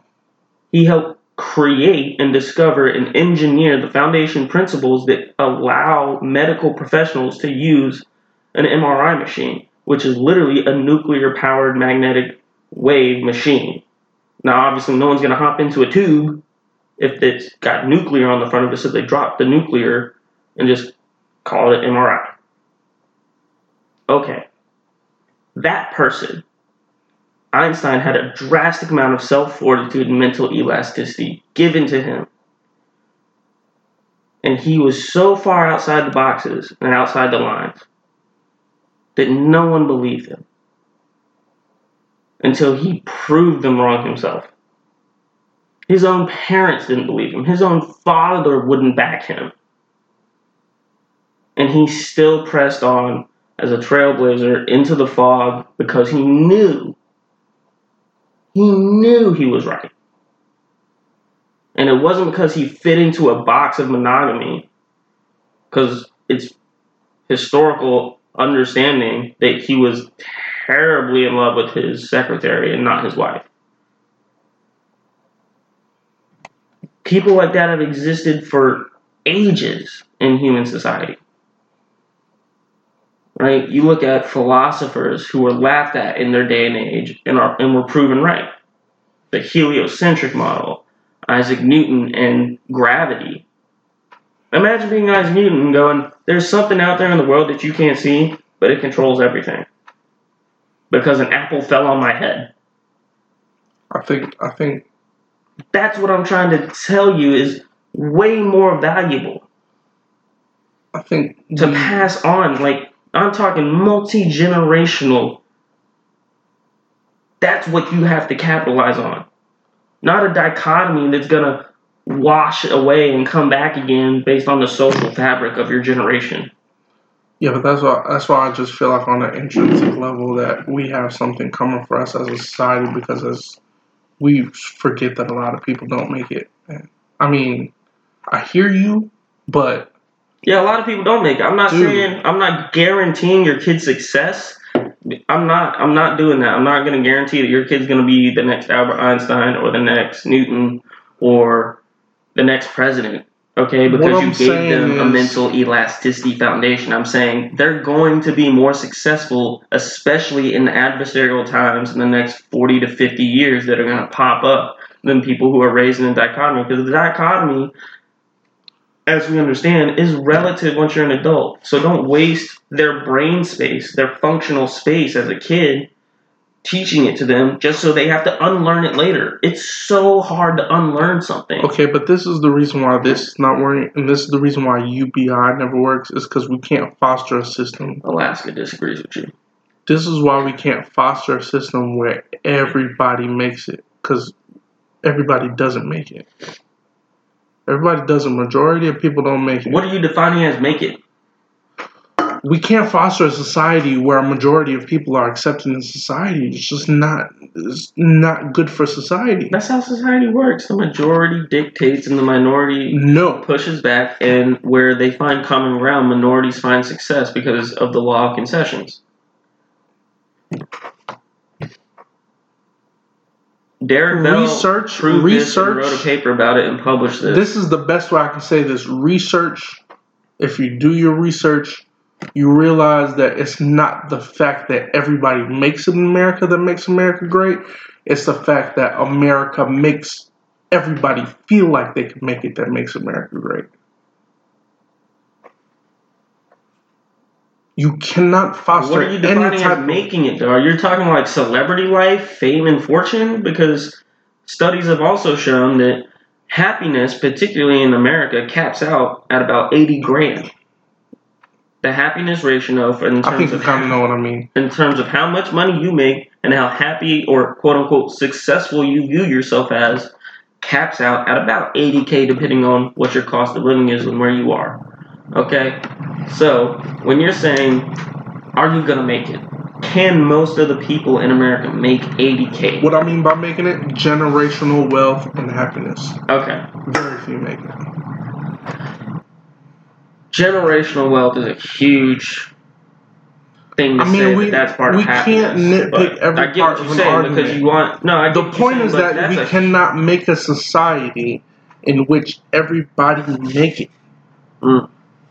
You can't make a society in which everybody feels comfortable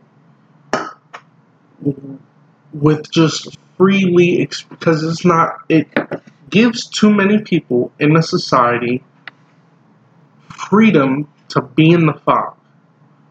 And it's not good for anybody. That's not true. The society needs a dichotomy. It's just not good for people who aren't self-sufficient. You're right. It's not good for people who sit up on the top of the stands, who deal with the upper management positions. It's not good for them that not have a worker base, because they function on a pyramid. And I don't mean like a Ponzi scheme or anything. I'm saying they function on a hierarchy. No, it's not good because functionality. Because let me explain to you like but this. For the people on the bottom, it's very good for them to be able to deal with the unknown because they could be let go and fired at any time. They have no security. There are some people that come out of the womb here. Mm-hmm. They can function here where they don't need a dichotomy. For those listening, his relative here is above his headspace at the table. They're here. They can function here. They don't need a dichotomy. They don't need anything. They don't need anybody telling them this is how the world works, either this lane or this lane. Mm-hmm. They can function here. Right. But there's people that are here. And now we're at the at the lower. Okay. And they need the dichotomy. Okay? No, they don't. That is a falsehood. They need somebody who can guide them. Dude, trust me. You are going based off of your experience in life. There are people that are here. They need the dichotomy.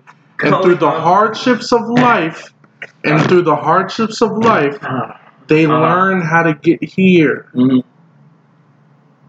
And if it wasn't for the dichotomy and them going through the weeds and realizing that it all means nothing, that they get there. And I'm telling you, it is more efficient not to have that dichotomy. Because when they see a problem, it can be resolved through a dichotomy breakdown. Usually, I'm not done. No, I'm not done. I know. So let me finish. When a person comes across an issue that they have to solve, and they have the elasticity and mental fortitude that grants them to solve the problem, they can look at historical examples for reference.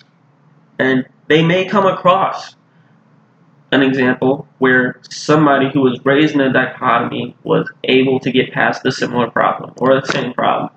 But they can look at that, use it to move past the problem and not be stuck in the pitfalls that person before them was stuck in. Phil, dude, I understand you. But what I'm saying is you're looking at the world after the utopia has already been founded, tried and true. No, I'm saying this is much more functional mindset prior to a utopia. If you're living in a utopia, you get Dude, to I know stay exactly in your what you're lane. saying. I'm saying mental elasticity is better because you can't live life in one lane. And I've met it's people. It's impossible. I've met people who've been raised in that environment, and it's very awesome to see. They're very great people. At a young age, they had a very good grip on life. They were able to make their decisions very young. I'm not saying you're wrong. But what I'm saying is all those people that I've met have come from a household who's making about $70,000 or more. So you can't tell me the 80K. You can't tell me that in this way that everybody can do this thing, because you can't. I'm saying if you're growing up in a household that's not making enough money to cover everything, learning to hunt doesn't need to be a masculine thing. It's given to you as a survival tool, not it's a male thing to do and this is what guys do, we go out and kill stuff. No, you learn to hunt to live because the meat is too fucking expensive to buy. That's not a male relative thing. Women hunt all the time. Women learn to hunt. Female pride lions do most of the hunting. Yeah, but I feel like there's a lot of things about your argument that you. I feel like there's a lot of things that you leave out of your argument that you don't understand that makes it impossible for what you're actually arguing to be an actual reality. Okay, give me an example of what I'm missing. Is that your whole argument for raising a child without a dichotomy is actually going to work in this society? It's not. I've seen, and what I'm telling you is that I've seen it work in this society, and the only way that it works is if you're financially stable. Only way it works. How do you think kids who grow up poor survive? By staying in a lane? By functioning or adapting to survive. By functioning within a dichotomy with a mindset that is way different from what they're functioning adapting within. To survive on a daily basis. Okay. They hustling. They're out there on the grind, figuring it out. You don't get to figure it out. You don't learn to problem solve by staying in a lane that tells you how to solve everything. A girl has no money, so she has to adapt. What's she got to do? Figure it out like everybody else. What's she going to do? Figure it out. Depends on where you're at. What are you willing to do? Is sex work going to be your backup? I mean, there are plenty of dudes out there who turn a trick.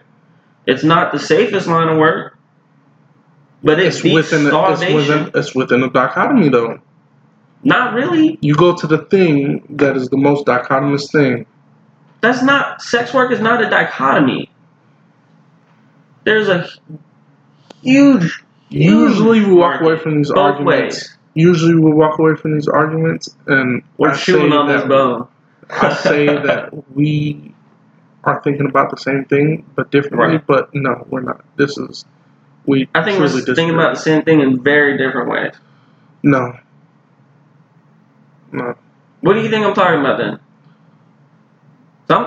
I feel like I'm talking about or trying to convey what the primary characteristic for development in people is.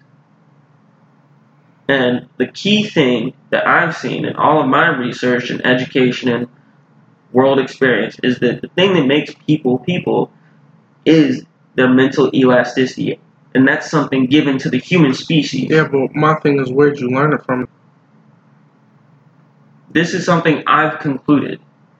Now, there's the principle of mental elasticity is not uniquely mine. It's a mental training technique for educating people in that people who are more mentally elastic or able to learn so my question languages better, they're able to multitask better, they're able to problem solve better, right? And that's a trait that the person who originally created this concept was attributing to the education system, and certain styles of education grant a higher degree of measurement of mental elasticity, of being able to problem solve by yourself versus needing to have previously learned a framework to solve that problem, right?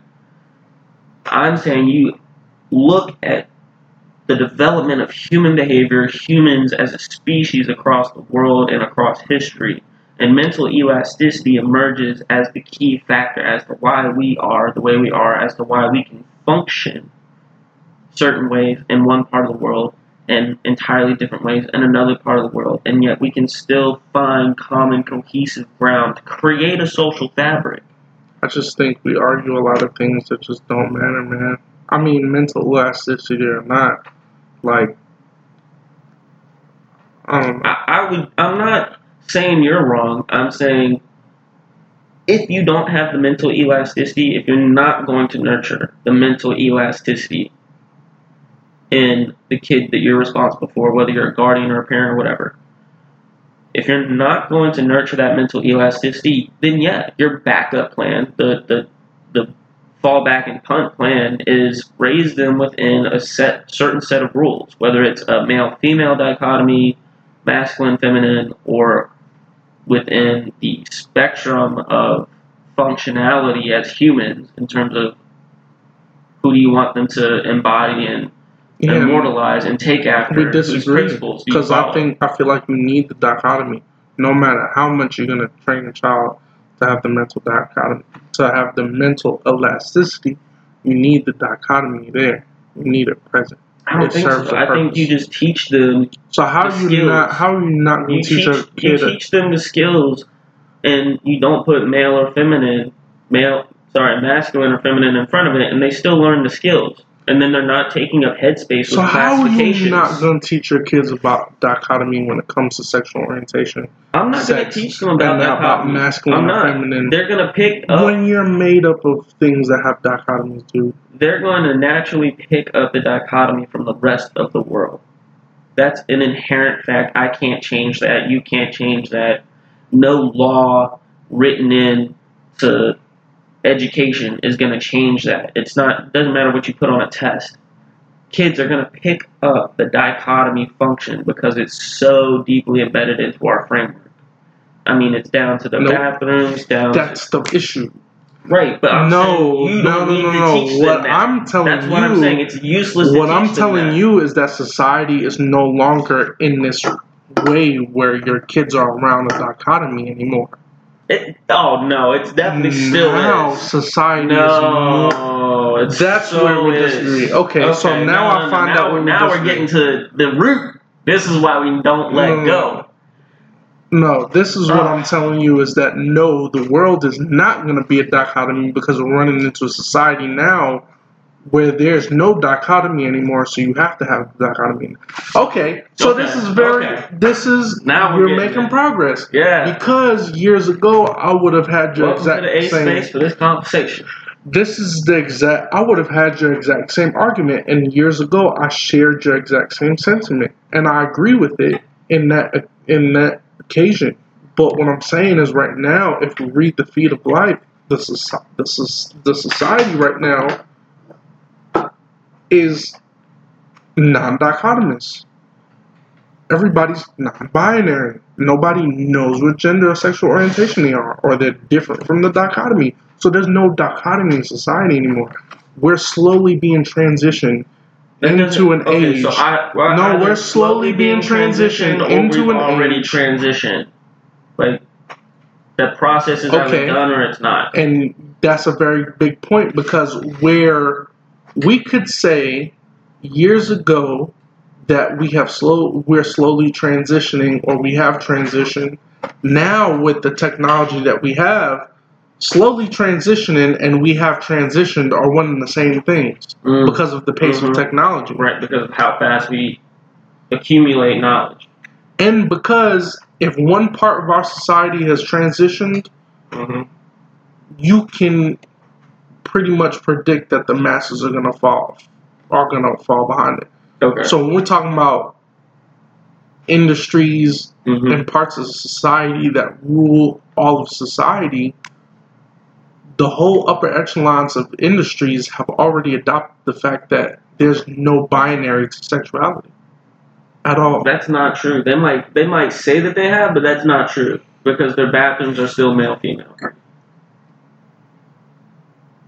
Right? And this is what I'm talking about when I'm talking about elasticity and understanding the ability to understand your place inside and both outside the social fabric. Companies will swear up and down on the media post, on their soapbox, that they understand and that they don't discriminate and that they don't have a dichotomy, binary bias, or they're doing their best to minimize it. And yet, their bathrooms are still split. And I don't bring up this example to reference any legislation or anything like that. I'm saying as a dichotomy in our society, as far as measuring the dichotomy of masculine and feminine in our society goes, that is a sure sign that it's still there. And society, I'm saying society will do enough between the education system and the social interactions your kids are going to get when you socialize them with other children and other families. They go over to their homes or go out to dinner with them or whatever. They're going to get enough of that dichotomy that's built into our foundational framework as a society. You don't have to teach them that. What you should be doing is giving them the elasticity to understand earlier on the relativity of the social fabric.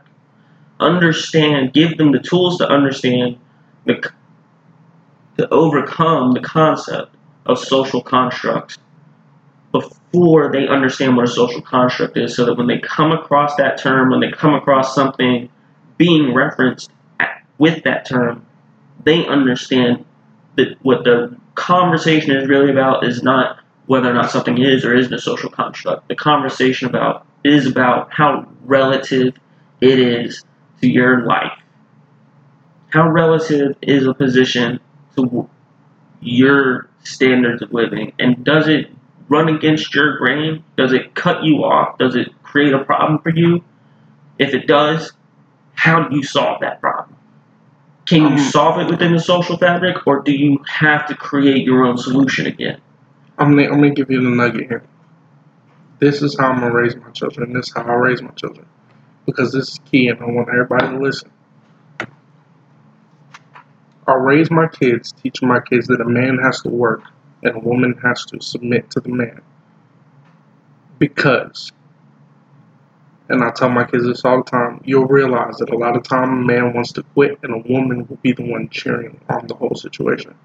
Now that's very important because what you understand is that you have a situation in which the action of the person doesn't match the nature of the person.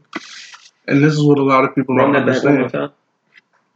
I teach my kids that a man should work and a woman should provide for the husband and submit to the husband. Because the woman is usually more active in planning and getting in there, and the man is usually more reserved and more flinching, right? So what we don't understand is because men are set up to read situations as hunters because we want a certain battle plan. A woman necessarily, she just innately goes in and gets it done, and she comes out of the freaking burning fire without being on fire. You're wondering how the hell she does it. What I'm saying is that naturally, innately, you pair people to act on their strengths, even though they have a weakness, because it complements each other. That's why we pair cheese with wine. That's why we pair all these things together. It's because when you take somebody or you take something, you pair it with something that complements them, you get the full package. So what I'm saying is that if you raise people in that dichotomy, which I do with my kids, but then you teach them that the dichotomy doesn't matter, they grow up knowing that this should be this way, but it really doesn't matter, which in some weird way worked for me as a kid, and some weird way really works.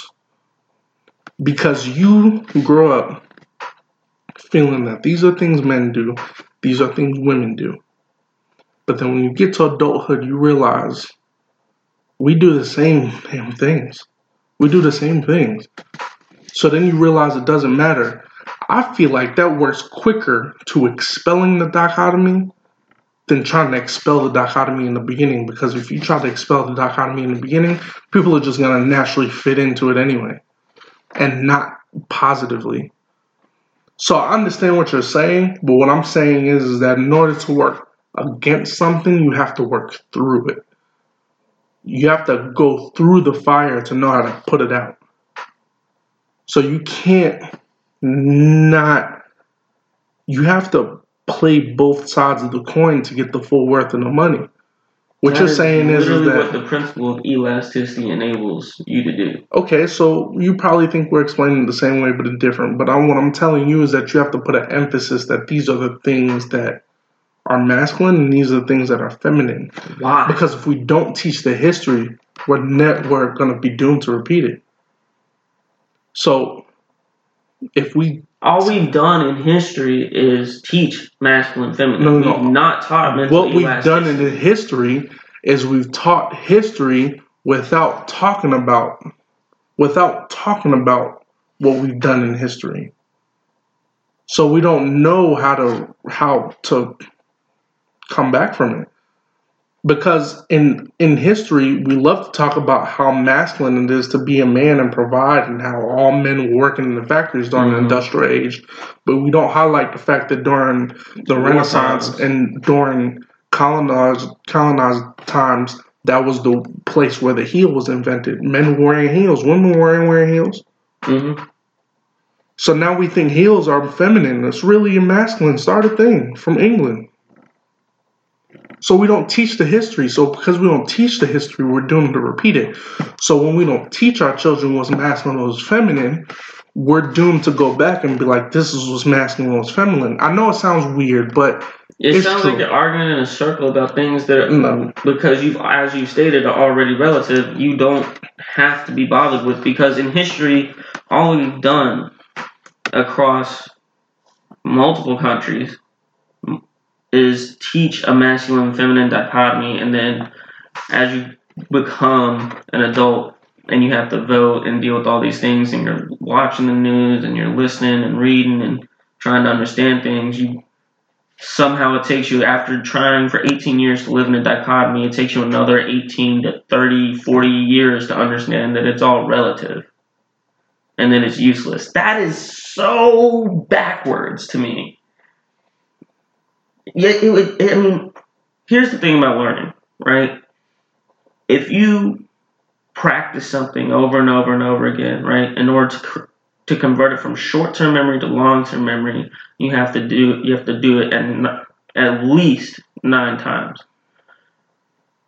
But the problem is, if you do something wrong, if you practice something incorrectly, your brain still converts that into a memory. And if it succeeds by fluke, your brain associates that success with the flawed way in which you succeeded. Right? And what I'm telling you, that I just described is how I see the masculine-feminine dichotomy. Does it work? To an extent, yes, but it's a flawed way of doing things. But to overcome that one flaw, you have to do it perfectly 10 more times. Just to overcome one flawed input. No, bro. Yes, that's a fact. I feel like the flaw. That's a scientific fact. I feel like the flaw that has just magically been right is the flaw that we teach everybody that nothing fits into a dichotomy. It's not that it doesn't fit into a dichotomy, it's that the dichotomy is not the basis for understanding. It is. It's not. That's why men have stronger bodies. That's why women only bear the children. That's why you can only procreate between a woman and a man. And we're not talking about science and surgery and shit here. I'm talking about natural, without medicine. Science is science, bro. You can only do it naturally between a man and a woman. You can only have a woman have a baby. Men are going to naturally be stronger than women. It's just things that are masculine and things that are feminine. When we talk about things that are socially constructed. But biology and social constructs are two very different things. You want to draw... Okay, but the reason why the man is stronger is the reason why you have the man work. No. You want to draw similarities between a social fabric and a biological emphasis because it grounds it in hard science and makes it harder to refute. But the fact is, during war times, during World War I and II, when all the boys got drafted and sent off to war, women left the household during the day, worked all day long in the factories, then came home and continued to make dinner, continued to have to do the grocery shopping, and continued to have to do everything because the men literally were just whisked away by the government. But that's why you don't see the bigger picture because that finish the argument. In and of itself should show you, which I know you've already stated that you understand, but when I say you, I don't mean you. I'm saying anybody listening. That one example should show you that the relativeness of the masculine-female dichotomy is not necessary for success. You can teach a woman how to hunt, how to backpack, how to camp, how to skin and kill and clean cut. But she's just not going to be as effective as a man is because she can't lift the meat no matter what her light body mass does for her being faster than a man on the hunt. Mm-hmm. She's just not going to be able to execute the hunt to 100% because she probably won't be able to carry the meat all the way. It would maybe take more trips, or maybe you take a smaller kill to make up for it. You take multiple smaller kills. There are ways... Yeah, but she just can't be as efficient as a man could be. Right, but that's not a social fabric thing. Which is what you're talking about. When you're talking about masculine and feminine, you're talking about the social fabric that we teach our children about. Yeah, but when you're talking about the physical performance, that's a biological thing that we've conflated with social fabric, which is just inaccurate and flawed, like I've been saying. Society has disconnected biology from how it connects to the social fabric of society. No, I'm saying they've conflated it in the wrong direction. Which somebody out there with a better understanding of how English works might be saying the same thing. But the way I'm seeing it is that when you talk about masculine and feminine, you're talking about the social fabric. When you're talking male, female, you're talking about a biological derivative that's engineered by nature, not by people. Okay? Nature says estrogen is what makes a woman a woman. That's what drives the hormonal changes. No, the chromosome, not the estrogen, because men have estrogen. Thanks for cutting me off. What I'm saying is that drives the hormonal difference in puberty, right? Biologically, the chromosome determines your sex. But when you hit puberty, your efficacy is driven for women by the estrogen predominantly. And for men, it's testosterone. Now, we have both across the sexes, but the levels at which we have them varies. Now, if you look at humans, in particular women, who are considered the most attractive and the hottest across the top charts for the last 40, 50 years, the hottest celebrities have similar levels of estrogen and testosterone. It creates a more well-balanced, well-rounded, more appealing biological entity to have it well-balanced. But at puberty, I guarantee you they didn't have those same levels.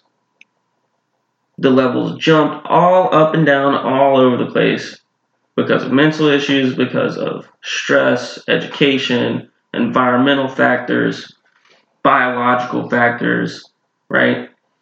Regardless of that, that's all biology that determines their efficacy and appeal in procreation, right? Society has taken that attractiveness and conflated it into the social fabric. They've taken that one aspect of biology so far out of context and made it a measurement in the social fabric of success. They go, in order to be successful, you have to look a certain way, you have to fit a certain body type, because that's going to appeal to more people. Okay, that's the conflation of one aspect of biology into the social fabric. That doesn't make the rest of the social fabric, what's the word? Not continent. Right? Just because you ground one aspect of the social fabric into a biologically, scientifically proven thing does not make the rest of the social fabric continent. It doesn't make it solid and impermeable and the best way to do things. That's the point of a social fabric, is that when new trials and tribulations appear, it's adaptable, and the people that have the solutions come to the forefront in the social fabric and institute the solutions, apply them, and then the fabric changes a little bit to adapt. Right? The same way, biologically, humans are the most mentally elastic species on the planet. Our flexibility and adaptability to live in any number of environments outside of underwater and in space, which are two very, very different extremes. We're the most successful species. We're a level 2 on the food chain that functions as an apex predator. That's crazy. That comes from our elasticity. That comes from a human X factor. And that should be what you're nurturing across generations if you want to give your kids and your grandkids the best chance at dealing with problems that are going to come that you weren't able to even foresee. Right? People in the 40s and 30s had no idea about social media and Facebook and mass company censorship. They never believed the company could get big enough to control the government. And that's literally what we're seeing today. And we're learning how to deal with it and cope with it. And we're learning how to try and, right now, struggling to take back the Fourth Amendment. But that's such an existential problem. In order to find a way grounded in the social fabric of society that society at large will agree on to change, you have to have people with that elasticity to go, this is this big, but this is how you solve it. This is the way through the fog. Follow me. This is the way you sail through this storm. Right? And no amount of work that our parents did was going to prepare us for what we have to deal with today. You and I are kids. We grew up playing Frogger and Mario the same way they did in the 80s, 70s, and 80s. And we grew up on Halo and Call of Duty. We didn't have any concept of how metadata collection could be used. And now we're being forced to learn and adapt. And if more people out there had a higher ratio or percentage of mental elasticity, they could be more helpful in trying to problem solve it themselves. And so when they come to a collaboration table, they have a valuable or something that at least can be analyzed and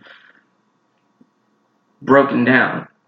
But if you just stay in your dichotomy lane all your life until you're 18, you're going to waste more time as an adult unlearning how valuable that dichotomy isn't.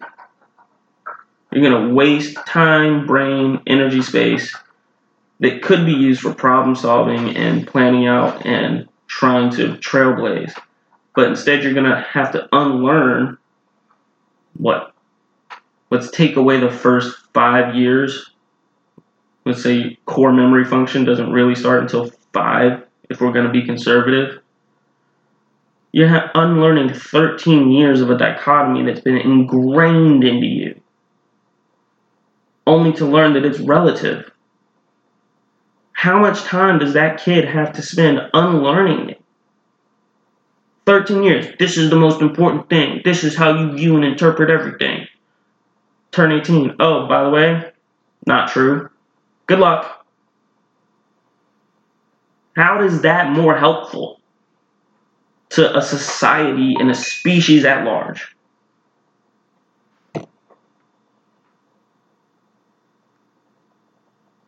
I'll just be turning my wheels saying the same thing I've always said for the past Fair enough. couple minutes.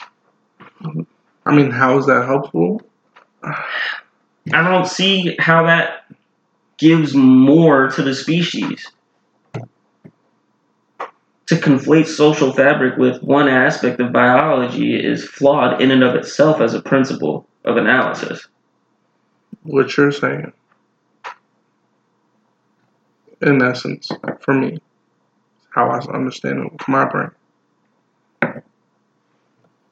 is you're telling me that you tell somebody that there is these things called molecules, and every molecule is different.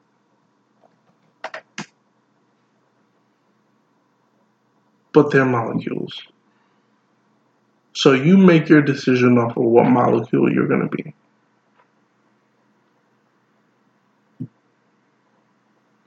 Run that back again, I'm sorry. What you're saying is that you tell somebody you're a molecule. You decide which molecule you're going to be. You decide what element you're going to be of life. You just decide which one, because everybody's different. Nobody's one way, nobody's another way. You just decide which one you're going to be. If a molecule had sentience, yes. If a molecule could decide how many... That's the messed up part. You're made of molecules. You're made of things. Right, but our molecules aren't sentient unto themselves. If you break down the human body into molecules, that's you're not an human. argument all in itself. If you're breaking down the human body, you're breaking it down into just bits and pieces of the scientific but let's talk about basis of the universe. You're not talking about social fabric that humans created. We're going away from the personification and the metaphor. Sorry. But that's, in my mind, what you're saying.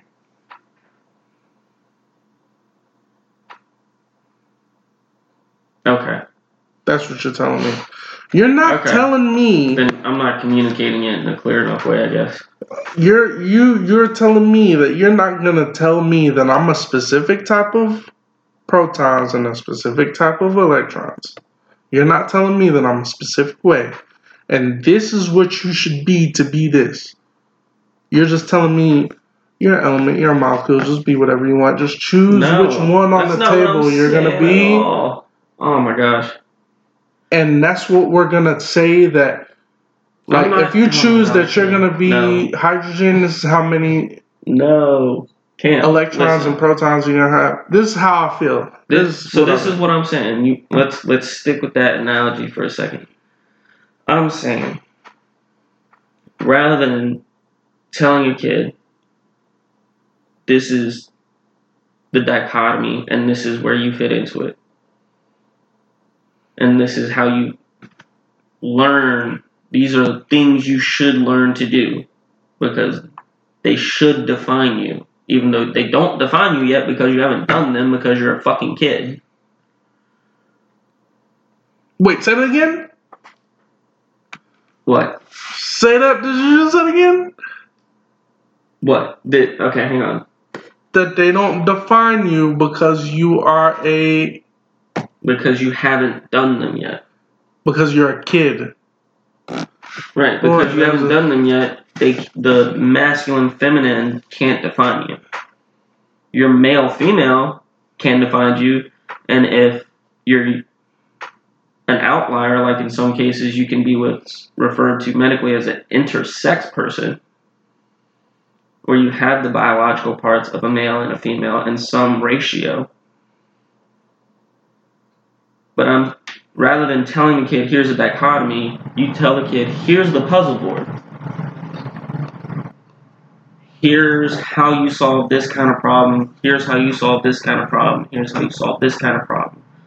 You can learn to provide for yourself by hunting and cooking your own food, or you can learn to provide for yourself by learning to cook food that you buy at the store. You don't have to understand hunting and how it works, but you should, because it brings a more grounded understanding of your position in the world, and it gives you an appreciation.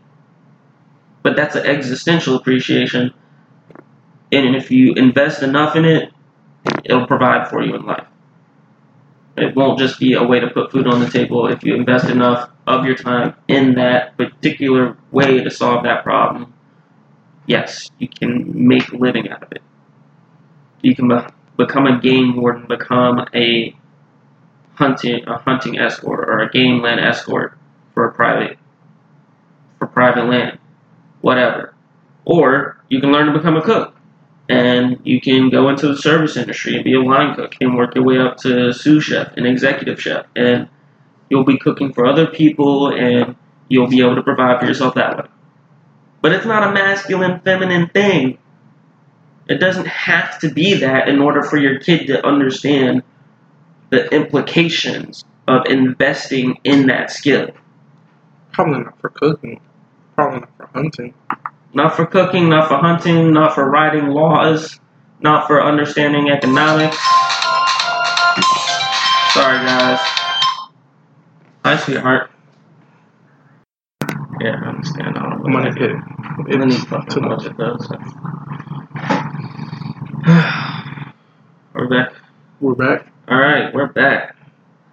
So, before we jump back into the nitty gritty, we're going to go over the next beer on the list for tonight, which is the Millefeuille. It's a rustic saison that's been dry hopped in a traditional farmhouse style. It's a blonde ale. It's brewed with fresh local peaches, vanilla beans, and a little bit of lactose in there to give it that creaminess texture, since they call it the peaches and cream saison, like a peaches and creamsicle. But this one's also from Hall River. All the beers in that have been from Hall River. We got a sponsorship though? We need a sponsorship though. Hall River, listen. If you hear us, hit us up. Let us know. My sister got married out there. We had a great time out there at Hall River in Saxapahaw County out in North Carolina. But this is another really good one. It's very light in comparison to the other two IPAs that we've had tonight. This one in particular is a very, very good saison. They use fresh local peaches, as they said, and this one's one of their more stable ones, that they don't mess with the recipe a whole lot. And in general, it's an easy drinking beer. The taste of it doesn't build up on your tongue, and it doesn't dwell very long. It balances well with most food pairings that you're going to eat. If you're eating spicy food, the fruity notes of it will go well with it. If you're eating savory food, it's not going to be super sweet like a dark stout would be, so it'll be more like a palate cleanser so you can keep enjoying the food. But anyways, this is just generally a very good one. Again, it's called the Millefleur. That's Millefleur. Also called the Peaches and Cream Saison. And there are other ones out there. There are many like it, but this one is my favorite from Fall River. Sounding like a line from Full Metal Jacket, man. Just a little bit of a pop culture reference. Old school pop culture, I guess, now. We're technically old, right? Nah, bro. Nah, we're not technically old. Dude, if you're I've seen kids that I used to mentor walking around with like no clothes on. I feel old and awkward. It's weird. Nah, I just think everything's moving more rapidly. Maybe that's it. You just start to feel old sooner. I was born in '94, and I've seen Full Metal Jacket. That doesn't make me old. That makes me kind of like old man culture. You know? That's fair. People not a lot of children born in '94 like Full Metal Jacket, the movie. You know? Yeah, that's true. I'm a '93 kid myself. They don't. I watched it and I liked it. I thought it was a really good take on that issue. But yeah, I've always been told I'm just an old soul. Yeah. But anyway, so getting back into the nitty and the gritty. Maybe this analogy will work better. The analogy of a social fabric being a jigsaw puzzle, right? Or society. Both the social framework and the biological framework that builds humans into what they are and people into who they are functions more like a jigsaw puzzle. And so each piece fits in a certain way, but many pieces are shaped the same. And so while they fit together in a certain way to create one picture, you could put them together in a different way by shape and still get a picture, just not a perfect picture, right? Not the picture on the box, if you will. That being said, social framework issues, social fabric issues, like the masculine and feminine, that we've applied to imperative tasks, and by imperative tasks, I mean tasks that we have to do to survive, is an error in how we view the jigsaw puzzle, how we try to put it together. We're taking something that's a biological thing and saying that it's a social thing when it's not, or vice versa. You're taking a social thing and saying it's a biological imperative when it's not, right? And I think that when we say you have to understand a dichotomy of male and female around ways of providing for ourselves, right? When you're training your kid, grow up, how to take care of themselves, find something they want to do that they're good at, they can perform at, and be respected in doing, and provide for themselves, and eventually provide for their family if they want. It doesn't have to come from a masculine-female thing for me. Whether you're talking about cooking, or being a lawyer, or a doctor, or a psychologist, or a therapist, or a farmer, a day laborer, a contractor, a fitness coach, right? It's not about masculine, feminine. To some extent, it is about the biological, right? If you're in a field where the physical differences between male and woman determine how much they can or can't tolerate, that's something to take into account. You don't want to overstress the body and create a negative rubber band effect, right? You want a positive rubber band effect where they make a gain, right? Or where you're making a gain. But you don't have to have it set up as a masculine-female thing specifically. As long as your kid understands the concept of it, right? And how it works for some people, that's good enough. That's perfect. They understand the dichotomy, and that some people use it as their foundation and as their functionality, and they can understand that person who uses that in that way, that's good. That's solid. But your kid doesn't have to be beholden onto it for 13 years of their lives and then have to spend the rest of their life trying to unlearn that bias. Right? Yeah, of course, teach them about the biological imperative difference. School's going to do that. Right? Basic biology and anatomy and chemistry are going to give your kid those principles. Right? And if you're helping them with the homework, obviously help reinforce that kind of thing. But when you're talking about where you take a piss or where you take a shit, do you consider a unisex bathroom male or female? Do you consider any bathroom male or female beyond a sign on that bathroom? No, because you piss and shit the same way you would on any toilet. Do you know why it's important that we have separate bathrooms? And it really has nothing to do with girls going to one bathroom, boys going to another bathroom. Having to be separate has nothing to do with that. It has everything to do with biology, dude. Alright, give me your take on it from the biological perspective of it. Because every freaking stall in the woman's bathroom is a sit-down stall. Men have stand-up stalls in their bathrooms because we can pee standing up. Women cannot pee standing up without making a mess. Okay, here's your flaw in that. What's the flaw in that? Here's your flaw. My Men goodness. don't need stand-up urinals. No, we don't, but it's quicker. No, it's not. So not having a door is not quicker. You don't have to have a door. Oh my goodness. That's a privacy thing, sure. Don't get me wrong. It's a thing that we're raised to understand. But I promise you, if you're out there in the woods, and yeah, but it's not about whether you need it or not. It's about whether or not. It's about desire and want, which is a social thing. Well, you can argue about the biological imperative of a desire, but the want is a social thing. The want for privacy, the need for it, is something we're told that eventually we'll earn growing up. You earn your right to privacy. You don't have any privacy in your parents' house until they tell you do. Except in the bathroom. I don't even think it's that. I just think it's the fact that, you go in the bathroom, you pee standing up, you walk out. My point is, a dude can piss into a toilet, into a sit-down toilet, the same way. But it's a capitalism thing that says, buy these other urinals that are shaped differently, and you can fit more of them in, which means you have a higher capacity, which means you're accommodating more people in your business, therefore you're more likely to have more people in your business. Which makes a lot of sense. That's a capitalist social thing, not a biological thing.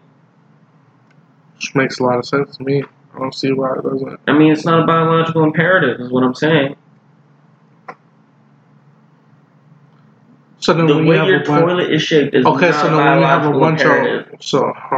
It's not a biological imperative. It kind of is. It's kind of not. Because you can't have a woman go into a male bathroom and use a stand-up urinal. Sure she can. If she's tall enough. I'm officially done. I'm officially done. Again, you might want to put a door in that stall if you're a lady, right? Because men urinals are just separated typically by a divider, or it's a piss trough. You can't be. Oh man! You ever seen those? You ever seen those kid level urinals? You don't think lady can drop trowel and pop a squat? Dude, you can, but then you can. Then it's not a biological imperative. If you can do it, if you can mimic it, if you can embody it across male and female. It's not only about doing it. You can do it, but can you do it safely and cleanly? You can't. So I'm not saying that no bathroom is safe and cleanly. Oh man. Man, you brought it up. You brought it up as your qualifier, and I'm here to tell you that qualifier is also bullshit, and you know it too. Sanitation is never guaranteed. That's why you always wash your hands. Yeah, but we're talking about you're talking about no bathroom is cleanly None of because them you are. have to They're touch all filthy. everything. They're all Yeah, filthy because but- some people don't wash their hands. And they're Yeah, all but as filthy in a general. woman, you go to the bathroom, you sit down, you have the option of not touching the toilet or touching the toilet. If you pee standing up as a woman, you have to touch the toilet. It's a no-brainer. And you go You to ever the seen a bathroom, 6-foot woman? bro. I don't Maybe the care urinal is only 2-3 feet off the ground. Okay, I'm gonna ask your wife. This feminine. I'm gonna masculine- ask your wife if she's ever peed up standing up without making a mess. How many guys pee standing up and still make a mess? That's not the point, though. Most. That's not the point. Every guy's made a mess peeing standing up at some point. What is the point? I mean, you put in these qualifiers that exist on both sides of the dichotomy. Right. It's a masculine, feminine thing, not a biological thing. The way a toilet is structured is commercially based. You For don't a have specific to. reason. You don't have to have a standing urinal. You can have a sit down or more sit down toilets, or you can have a piss trough. You don't need an individual standing urinal for men. Look, if men could poop standing up too, there wouldn't be no sit-down toilets in the male bathroom. That's a fact. And if you think if women could poop standing up, that there'd be sit down toilets for peeing? What? You just said that if guys could If guys could standing poop up- standing up, there would be no sit-down Right. toilets. Ergo, because men can pee standing up, there are urinals versus sit-down toilets in a men's restroom. Mhm. And I'm asking you if women could therefore poop standing up, because if a guy could, but they still had to pee sitting down, would there still be sit-down toilets in a woman's restroom?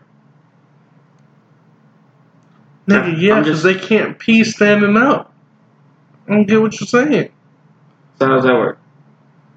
What do you mean, how does it work? I'm asking you to take your principles and apply them to an abstract process Bro, to determine whether or The not they're man applicable. can pee from the front standing up, so if you can poop from the back standing up, then there would be no need for a sit-down Our toilet podcast become about this and shit. in a man's bathroom, bro. Oh, it's Because officially late when we've come to this part of the conversation. have- folks. I don't get what you're saying to me right now. No, women need the sit-down Ladies and toilet gentlemen, because I've they broken pee Nimbus. sitting down. They pee sitting down.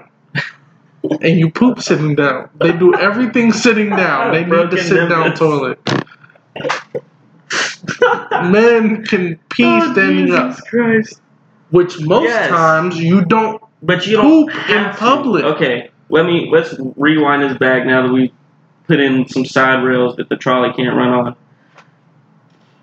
Men don't have to pee standing up. They can, but it's actually better for them to pee sitting down. Yeah, but regardless of sex or gender, Regardless of sex or gender, it's better for you to pee sitting down. Most people don't poop in public.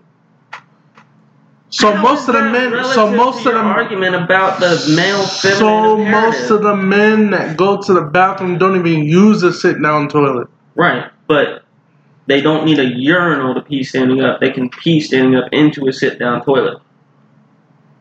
Okay, I'm done with this point. Second point Oh, is if a woman jeez. walks into a man's bathroom and she uses the toilet Okay. and she has to get rid of her woman product, Mm-hmm. there's no freaking thing on the side of the thing that you put your used tampons in, like they have in a woman's bathroom. But if you had a unisex bathroom, they would put one in by necessity. Yeah, but I'm not talking about if there's a unisex And what about dudes bathroom. with I'm talking hemorrhoids? about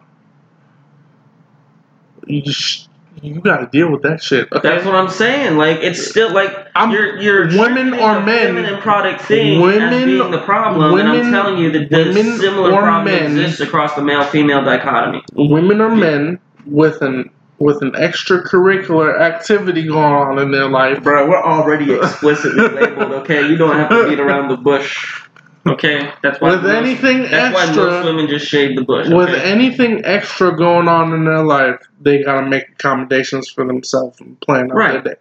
Okay? And that's a The biological bathroom imperative. is So put are as a hemorrhoids. public resource. That means it operates at the simplest level.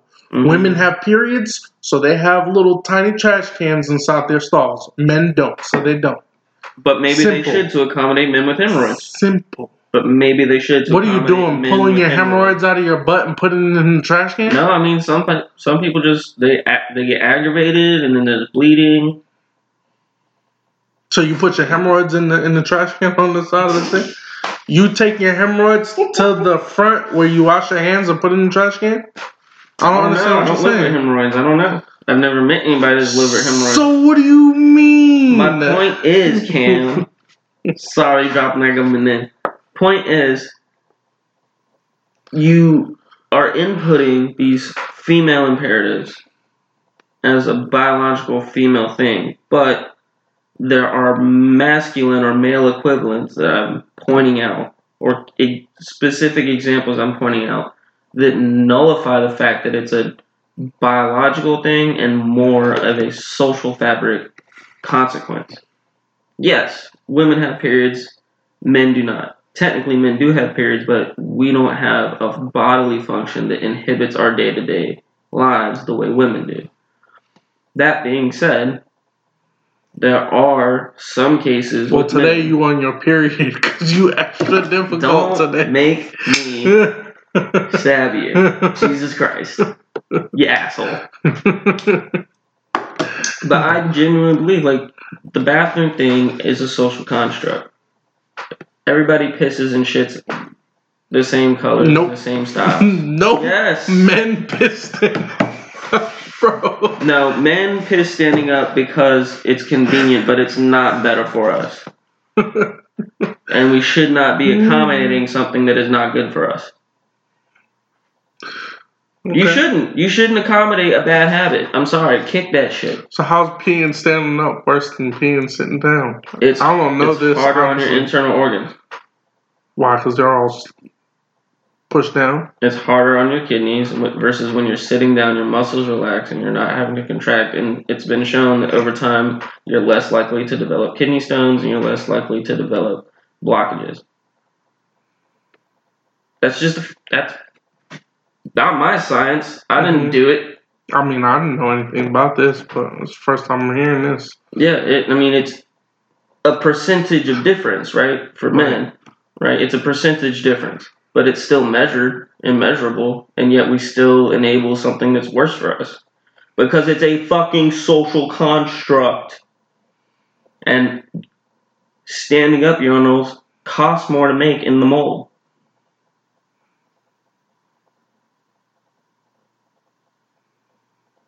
It's all a money thing. It's not about functionality is what I'm saying. It's not a biological imperative for us to pee standing up. It's more convenient. It's a masculine thing. It's convenience for men that happens to be 1 to 2% worse. I'm guesstimating that number because it's been forever since I read that study. But yeah, but what if 6 men? What if 6 women that say that they're men walk into the men's bathroom that has 3 sit-down stalls and 3 urinals, and then there's 6 men that say that they're men that walk into the men's bathroom? We have a freaking problem. Because across the hall, there's 6 stalls in the women's bathroom that are perfectly fine.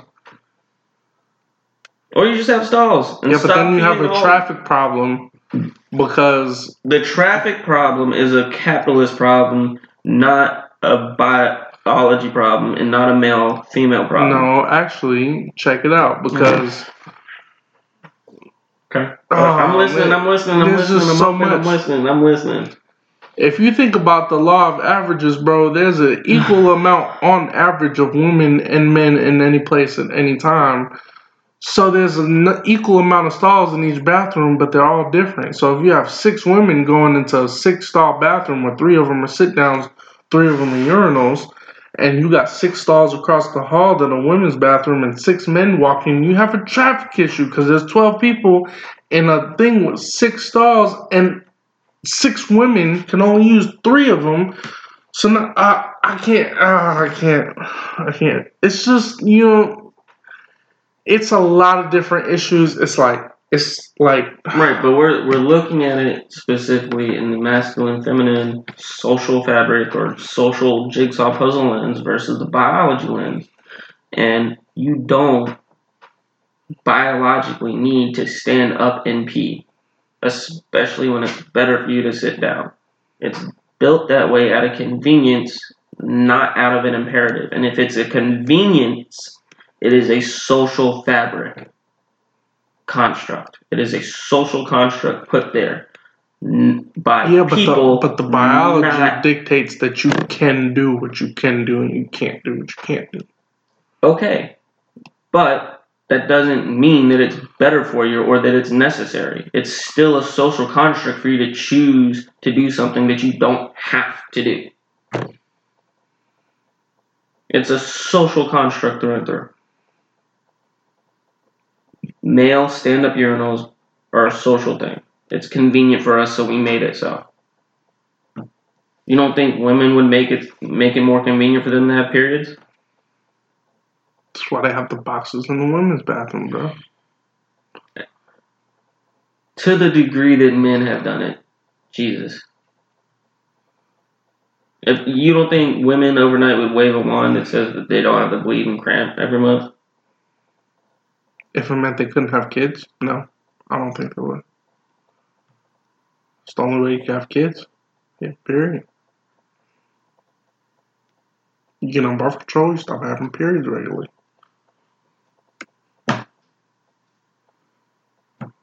It's still a social fabric thing. How? Because you don't have to not have kids.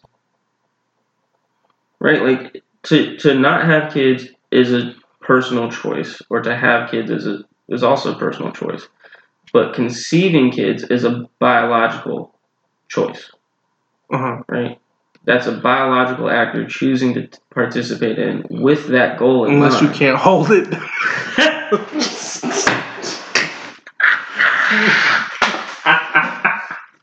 You're going to hell, sir. I'm driving that bus. I'm stopping by Then the it's house. not a choice if you can't hold it. Oops. Oh, Jesus. We're not going to give you that excuse. That's terrible. That's fucked up. Alright, y'all can laugh about that. Fill the void. I gotta go grab the last beer and rinse these glasses out. Oh, man. Jesus. How do you come up with that one? Look at... You said. It's fucking terrible. You said. It's fucking awful. You said. This is what you said. That's what she said. Oh, man. You said it's a choice. You said you choose to do that. Yeah, if you have a uh-oh moment. For humans. Jesus, Cam. Okay, so for humans, it is a biological choice because we can choose to ignore most of our imperatives, right? So what happened in the uh-oh moment? It was a biological choice. No, the uh-oh moment, the dude just didn't want to pull out. And that's the dude's problem. Oh. Well, technically, if it results in a conception, it's both of y'all's problem. This is what... Ooh, that is so dark. This is your cold brew coffee fix coming at you once again from Fall River. This dude has to get it perfect. Yeah, it bugs me. As a bartender, it bugs me when I pour 2 of the same thing and it's not perfect. Like if a couple comes up to me at the bar, sidebar, sorry, no pun intended. If a couple comes up to me at the bar and they order the same drink, it is imperative that I give the exact right amount. Because if I give a little bit more in one glass to one person, then the other partner who received the less full glass inevitably makes a fucking comment and it bugs the shit out of me. Mostly because I hate stupid jokes like that. So, coming at you from Hall River once again. out of Saxbahaw County in North Carolina, we have the Java Lantern. This is their coffee cream stout, specifically. Not everybody gets the coffee stout right, and they definitely didn't get it right for me. Okay. So this is their seasonal release for October, which is the pumpkin month, as many of you know. And instead of crappy pumpkin spice lattes that don't actually have pumpkin in them, we're actually drinking a coffee pumpkin beer, I believe. It's a milk stout brewed with fresh pumpkin, a little bit of lactose, traditional, seasonal, aka autumn spices for this time of year, for this season. And Papua New Guinea Kanja coffee. Kanja coffee. That is all you, bro. And to be fair, milk stouts are not the stouts for everybody, to be fair.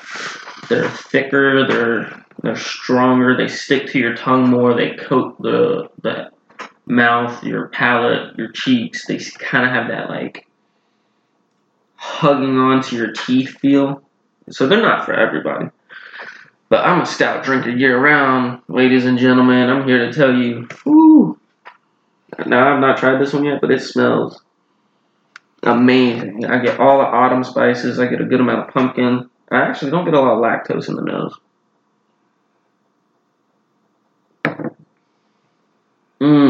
Oh my god, that's good. How do you not like that? Maybe it's just your glass. Easy. I tasted it and I was like, oh, that's nasty. Take a swig of it. Don't. So here's the thing about stouts that people, and in general with beer, different styles of beer, just like wine or whiskeys, right? They have to be tasted the way that they should be, right? So if you're drinking a smoky whiskey, there are certain parts of your tongue you want the whiskey to sit on, because unless you have a very refined or practiced palate like a Cicerone or a Sauvignon does, or sommelier, sorry. A Cabernet Sauvignon? Yeah. Well, Cab Sauv are a really good blend. Anyways, I meant to say Savant and sommelier, and the words got mixed in my head. Anyways, if you're a Cicerone sommelier, it doesn't really matter where the taste lands. You're gonna have the training to understand, and you'll take 2 or 3 sips to really get a general feel of it, right? But for your average drinker who's like branching out, right? Like let's say you're a beer drinker and you drink IPAs and pale ales traditionally. Yeah, stouts probably not going to taste very good the first 2 to 3 sips of it that you have, because it's such a contrast. And that's why I took 4 sips and I still didn't like it. Now again, here's what the thing about a stout is that it takes an extra second or two for all the flavors to hit, because it's so dense and dark and rich.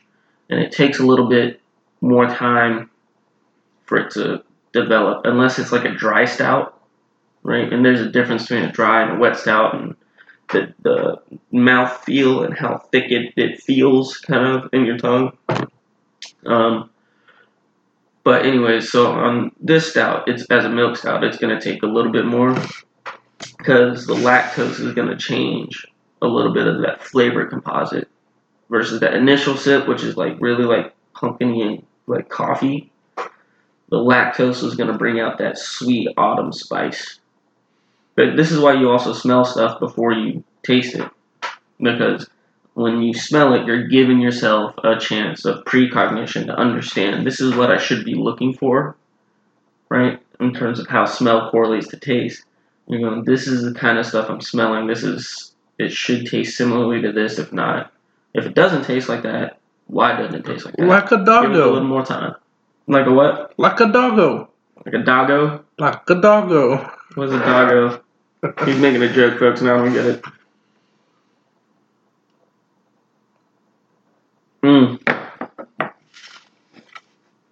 How is it? It's better when you don't let it touch your tongue. No, the point is that it washes over your tongue and then it kind of brightens as it sits. Like the autumn spices come out a little bit more as it sits. It brightens as I didn't taste it. Jesus Christ, this man. Okay, so clearly Nimbus does not like pumpkin milk stouts, which is fine. That just means he's not a basic white girl drinking beer. Sorry, white girls who go to Starbucks and wear Uggs and North Face jackets. Is that what it is? Is it North? I think it's North Face. Patagonia jackets. It's those jackets when they first came out, kids were getting stabbed and killed for them in malls. Yeah, that was definitely North Face. Yeah, that was North Face. Good job, North Face. Great contribution to society. Not the gold chains were much better, but the way Otis Redding did it back in the day, that was a positive. The new gold chains, probably not so much. I like gold chains. I'm not a huge fan of gold. I like white gold and silver. Mm-hmm. And I do actually really like rose gold with some certain gemstones, like green, emeralds, or blues. It accents very nicely. Red, not so much. I mean, the red kind of brings out the rose gold, but if you're wearing a gemstone, you want the gemstone to shine, not the metal. So. Nah, bro, if I get a chain, I'm going to get a gold chain. Nah, I got to get that sterling silver, son. Or that platinum, you know. If you got that kind of money, get that platinum chain.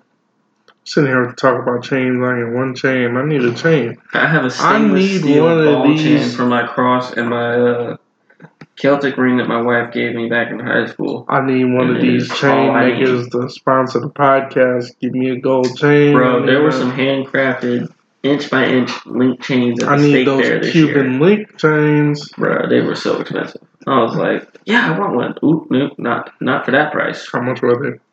The shorter ones with the thinner metal were still like anywhere, because you could get bracelets, which were only like 25 or whatever, but like your neck ones would start at around 50, like 40 to 50. But it those are real gold. No, that's for like the silver. The gold ones were like closer to the hundreds. But again, also the amount of gold you're using in it affects the price. If it's 10 karat gold or 14 or 24 or whatever. Yeah. The amount of gold ratio in the metal used, obviously, is what we're talking about when you talk about the carats of a metal.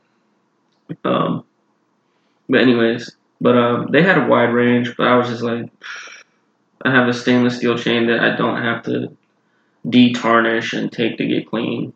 Right. I've had this chain for this since high school, and it's still stainless. No stains, no rust, even on the steel cord that links the stainless steel ball. So I'm not complaining about it. It works fabulously.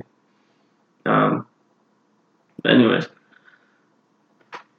Yeah, the milk stout is probably just not for you, honestly. I think you've tried Dragon's Milk Stout, and I don't think you liked it.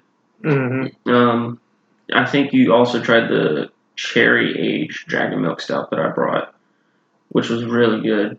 And I think you liked it because the cherry cut out that, like, rough stoutness. Whereas the pumpkin more, like, accents it with the autumn spices. It more, like, enriches the stoutness, which is probably what you are jerking away from, which a lot of people do. It's not funny because I like Guinness, so... Guinness is a nitro stout, which is slightly different in that technically I would consider it a dry stout. Mm-hmm. And so it's not going to have it's not going to have lactose in it like a milk stout would, and it's not going to stick to your mouth the way a milk stout does. Mm-hmm. It's more of a dry, light, easy drinking. It tastes the same at the beginning as it does at the end, room temperature or cold kind of thing. Mm-hmm. Which is good. I mean, that's what you want in a beer like a Guinness. The stouts out there that taste the same at the beginning as they do at the end, those are very few and far between. That's a sign of a really good stout. That it's no matter the temperature, if it's room temp, cold, beginning of the pint, middle, bottom, it tastes the same. That is a beer that has been very meticulously crafted. And that is a good sign of a good quality product. So enjoy it when you find it. Again, shout out to Hall River, where my sister got married. I'm gonna drag your sorry ass out there one day, all the way to Saxe Baja. I'm gonna wear my cowboy boots and everything. What if I'm not sorry? What if I'm happy? You are sorry. Well, you're probably not that sorry. You did like 3 of the 4 beers that I brought from them, so I'm just gonna drag you out to the river, bro. Not in a bad way. Jesus, that sounded terrible. If they find my body, you know where I'm at. Somebody out there make a edit of that soundbite and just start playing "Strange Fruit" by Nina Simone in the background. Like "Strange Fruit." Oh man, we've almost been going for 3 hours. Dreams. That's not how that tune goes, but we don't want to get copyrighted, so. Yeah. Bro, people that own the rights to dead musician stuff are fierce. Yeah. They're relentless. Yeah. Like, Jimmy, I'm wearing a Jimi Hendrix shirt right now, from his Monterey show, I believe. I think it's his Monterey show. Is that Monterey? You said the Hollywood, California. Hollywood, California, sorry, not Monterey. Anyways, when he passed, his sister inherited all of his musical rights. And of course, rightfully so, she blamed the music industry here in the States for his downfall, which it was. If you look into the history of it, he, like many other artists, had a tortured past with drug addiction and alcohol, and so he went off to Europe to get clean, and he got clean, and he was writing music, and he was living a good life, and one of his friends convinced him to come back and record here in the States on like one piece, and it took him like a month or so, and in that 1 month, the people around his friend, who were, of course, peddling drugs, giving him coke, LSD, other psychedelics, mushrooms, whatever, they roped him back into a relapse, and it ended up killing him. And so he became another victim of the curse of 27, which is the historical precedent in American music history where people who are considered genius level artists, right, like, end up dying at the age of 27. I want to say there's like 30 of them. But anyways, that was what happened to poor Jimmy. And I got 2 years to start a music career. Yeah, shit. Wait 2 years. Then you're golden. That's the lesson, kids. Wait till you're 28 so you avoid the curse. There you go. Just like stockpile your music in a safety deposit box. Don't release it. And then just go to a label and be like, boom, bitch, first 7 albums, give me my contract. Here's my SoundCloud. You don't put that shit on the cloud. The cloud just got ripped open in a cyber hack last month, I believe. Oh, that's another funny thing to talk about. I know we've sidebarred and digressed, but so the cloud servers have had a huge problem recently of being targets of cyber attacks because of their metadata. But interestingly enough, Amazon is actually contracted with the government to run a cloud operation for government intelligence, which explains why Jeff Bezos is worth so much goddamn money. And why he cheated. And why the government is not going to put in antitrust laws against his company. He's going to continue to get 20% of the cyber market annually because he literally holds the keys to their intelligence data. That's brilliant. Good job, America. So proud. Alright, dude. Let's wrap it up. You want to wrap it up? Alright, boys and girls, lads, ladies, gents. We do this podcast at like 15 hours in the middle of the night, so... I said 15 hours. That's how late it is, folks. Coming at you live. 15 hours in the middle of the night. Once again, thank you for joining us. Thank you for taking the time to listen to us on whatever podcast platform you're picking us up on.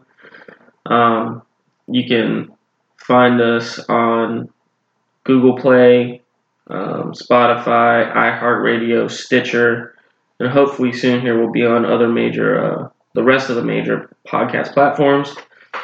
This has been the One-Eyed Gambler, and Nim is the AP. Don't worry about the AP. You don't want to know what it's for. Catch you guys later. Peace.